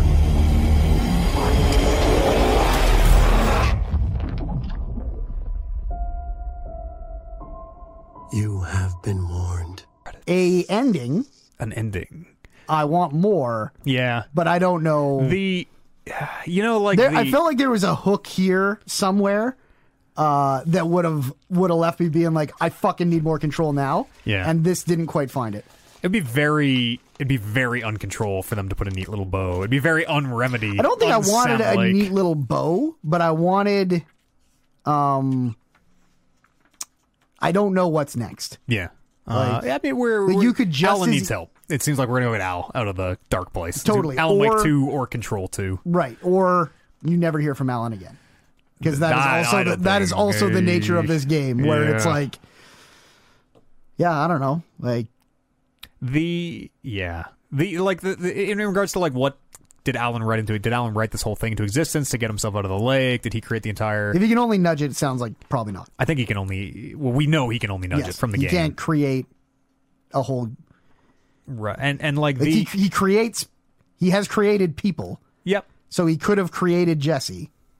Has he like whole claw? Well, again, we don't know if he created them or if they existed, and that's how he... Right. It's the Alex Casey chicken egg. Right. Very, like the when he says, if the alarm is true, then so is the reason for the alarm... like kind of for me sums up the whole. It's like Outer Wilds. What's this one we love? Wilds. The Outer Wilds. Yeah. It's like Outer Wilds. It's like anything quantum, right? Schrodinger's cat. How it is both alive and dead. Yes. If the reason for the alarm is true, the alarm must be true. It is this like weird metaphysical. Things can both be true and not true in the oldest house at the same time. Right. But it still makes sense in a way. There's still like a loose logic to it. Yeah. Where. You know, I'm sure Alan made his share of this happen, but also the things in the world influenced him in a way. Ouroboros, right? The worm through time, a snake eating its own tail. Right. There is no beginning, no end. Well, and it's so hard to put yourself in, like, what is Alan seeing? Like, is he seeing, does he know these events are unfolding, or is he just writing them? It seems like he doesn't, right? Because in Alan Wake, his memory keeps getting fucked with, and in this, he even says, like, the darkness is making me forget. I can't remember. All I have are these notes that I wrote myself. I just have to trust them. And he keeps telling himself, like, we had a plan. I'm sure we did. It's going to work this time. Right. It didn't work last time, but this time it will. And something is clearly chasing him. Yep. In the darkness. Yep. Be it the darkness himself. Right. Or... because he needs to keep getting out of there. Yeah. Yeah, I don't know. We did not. I thought this was going to answer some questions about Alan Wake, but it did not. No. It did not. No, it seems like much... it's a bridge to another game. Yeah. I hope, at best. But yeah, I was looking for something, and So and I think a bow is not what I was looking for. But it did not give any closure. Yeah, did not give any closure at all. It is that thing you just know. It like I put it down and I'm like, for me, it very much tied Alan to Control in a way, right? We're like, oh, whoever that is, maybe that's Ati is there, and now okay, we're gonna go help Alan in the next expand. Oh, who knows? But we did not get any. I thought we were gonna get more information on like the stuff they set up in the Foundation with the board and founder and all that, but like, nope. Yeah, see you in the next game. Yeah. So it was by no means bad, but it was you thought it was going to at least end some sort of arc because it's the last thing that happens in Control. You think it's going to, like, something was going to happen, whether like Jesse, like something terrible happened in the house or something like what's next? All we have is we're going to hopefully going to save Alan Wake. Yeah, there's an AWE in Bright Falls. Right. That's all we know. But I don't know if I wanted like some big cliffhanger where it's like, oh no, we see what the next baddie is. Yeah. Or because like the lockdown is still on. We haven't got the hiss out of the house yet. Right. It doesn't seem like. Yeah. So and I guess they always like that will never get lifted for the same reason the Mongolians are still on Tsushima. They need me to be able to play that game after I beat that game. And two, they might lift it. I think we might. I think we might see a standalone thing like American Nightmare. I totally think we might see some sort of not full sequel, standalone Alan Wake thing. Yeah, American Nightmare 2 or something. They make it like it seems like they figured out how to make a good video game. Yeah, or a like the combat is not the best part of Control. It's the best Remedy's ever but made. It's the best Remedy's ever made. Max Payne's. Max Payne's pretty good. Max Payne was great for the time. Yeah, they didn't do Max Payne 3 though. Yeah, they wanted to. Now that they found that, then it's like you could put out Alan Wake 2, and I at least know that it will kind of have a standard of gameplay. Yeah.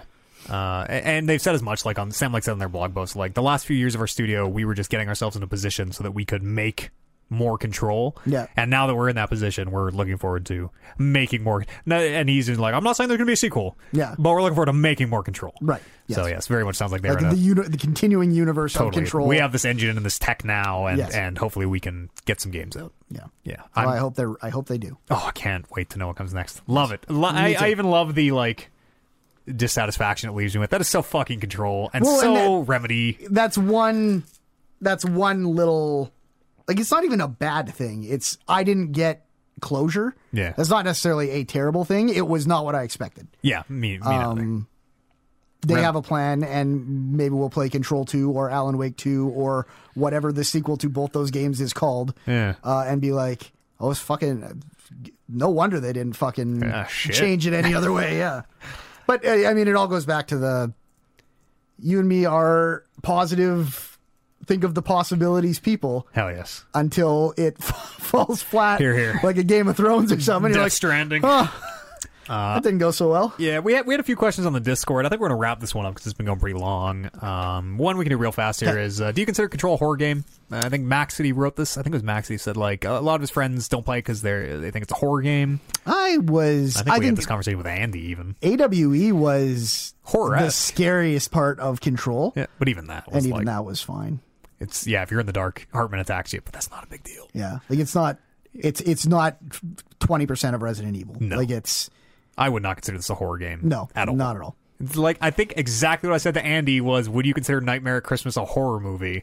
And I think he said yes. Right. But unless you at home would consider... No, you guys were Wasn't talking that what it about was? Nightmare, that Nintendo Nightmare 2 game. Oh, yeah, you're Whatever right. it was called. I would put Control in the exact same thing as... Maybe even a step back from what I think Little Nightmares might be. I think Little Nightmares... scarier. As someone who's only... Yes, me too. Yeah. As someone who's only seen the trailer for Little Nightmares 2, that looks scarier than anything I saw in Control. Yeah, Control's not scary. It's weird. Yeah, but it's like... it's weird. It's interesting weird. It's not like unsettling weird. Yeah, and it's all like chalked up to a science. And nothing's... And it's like... Like, I'm not kidding. Hartman is the only, like, creature... Yeah.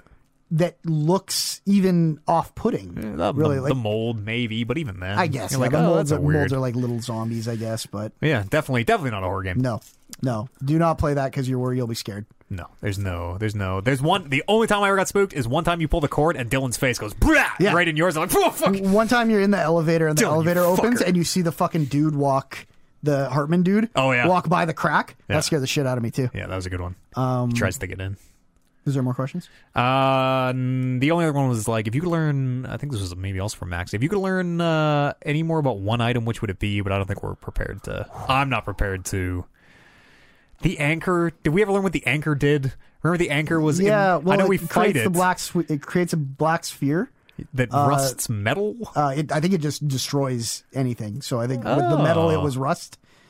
But it took that whole fucking ship down. Yeah. And then when they moved the anchor, the sphere moved. Right. And then we fight the orb anchor. Oh, yeah. And it shoots the fucking bits at us. Yeah. Did you see the jukebox, by the way? Yeah. What about it? Did you see the altered item jukebox in AWE? You read about it. You read about a jukebox that has whatever the user desires inside, and at some point in combat, a jukebox was like fly through the combat, and if you chase it down and shoot it, it drops a bunch of like really good combat materials. Like not a jukebox, a vending machine. Sorry, yeah, a okay, vending gotcha. machine. Yeah. I was thinking of the jukebox. Jukebox for snacks. Yes, jukebox for snacks. Yeah, sorry. I read the information. I don't think I ever saw the vending machine. Yeah, I saw it just show up in a comment. I'm like, what the fuck was Yeah, because that? I was talking to you about chat because they talk about how the news went to check it out, and I was like, "Fuck, what a day that would have been." Yeah. I would have got to the bottom of it. Yeah. Is there any particular item on the top of your head that you think you might want to? I'm trying to think of them. Yeah, balloon, it's a the game lot of them. The hammer, balloon is cool. The duck, the swan boats. Oh fuck! It's like it's Christmas not hard tree. because you can't think of anything. It's hard because they're one do I all pick? fucking fantastic. The fan. I don't think we ever learned what the oscillating fan does. It blows so hard that it depletes all the oxygen. Really? Yeah. So people fucking died with that one too. Yeah, there's a lot of them. Yeah. And this was totally off the cuff. I knew we'd be going a little bit long. I didn't think we'd have too much time for questions, but these are the things like there's just any one that sticks out. yeah, everyone. like these are the things I love talking about with Control. Totally. And I'll go back and read these wiki entries 1,000 times. Yeah. And if you like this kind of stuff, there is a whole SCP is very much inspired by Control was inspired by all that stuff. We a little shout out to The Lost Room Hell as well. That's the that I TV also show watched, of Control. Has like might as well Control might as well be that show. The game has a fucking motel, has a weird organization, has paracriminals. Fucking so good. That's really good. Check that out on. I think it's on Prime Surprisingly Video. bad acting. Yeah, it's very low budget. Yeah, it's like 2006 or something. Yeah. Lost Room is the name of that. 6 episodes, very short. I think we'll wrap that. That was a lot of talk about Control here. Mm-hmm. As much as we needed. Yeah. Too much power and control to feel scared. Yeah, that's a good. Alex in the chat says you're way too. It's like this power fantasy. Yeah. You're flying, You're just chucking forklifts, and the multi launch is very cool. We can hold 3 items at the end. And if you're feeling scared, just turn on that fucking one-hit kill. Yep, and just you can mow turn down invincibility on if you Sure. want. Yeah. That combat stuff is really good. It's good shit. Brandon Lynch, thank you very much for sitting down here talking Control with me. You're welcome. It's one of my favorite games of all time. It's a very good game. Yeah, there's a lot of interpretations. If you have thoughts, I'd love to hear them. Write them into me, podcast@talkingreckless.com. I might do a supplemental to this. If enough interesting stuff comes in, I'm like, oh, I never thought of that. I might record a thing on my own of just some of your theories. So write them on in podcast@talkingreckless.com. You can drop on our Discord. You can find me going to Talking Reckless. Check out our Patreon if you want to support the Spoilercast and the D&D podcast, all the stuff we do. Find that, patreon.com/talkingrecklesspodcast. Forgot I was looking at the wrong camera this whole fucking time. That's going to do it, Brandon. Thank you very much for joining me. I like the pencil. When you tap it, it makes money. That's from the Lost Room. Oh, okay. That's not from Control. I can't remember anymore. And if you combine it with the watch cooks an egg. If you wrap the watch around an egg, it cooks the egg. Right. But if you ever combine the pencil and the watch, something else Yeah, happens. something terrible happens. Yeah. I was happy to be here. Yes, thank you for joining me. And you know, thanks so much for listening. Very likely not the last you've heard out of me on Control or the Control-averse, whatever comes next. We'll see you then.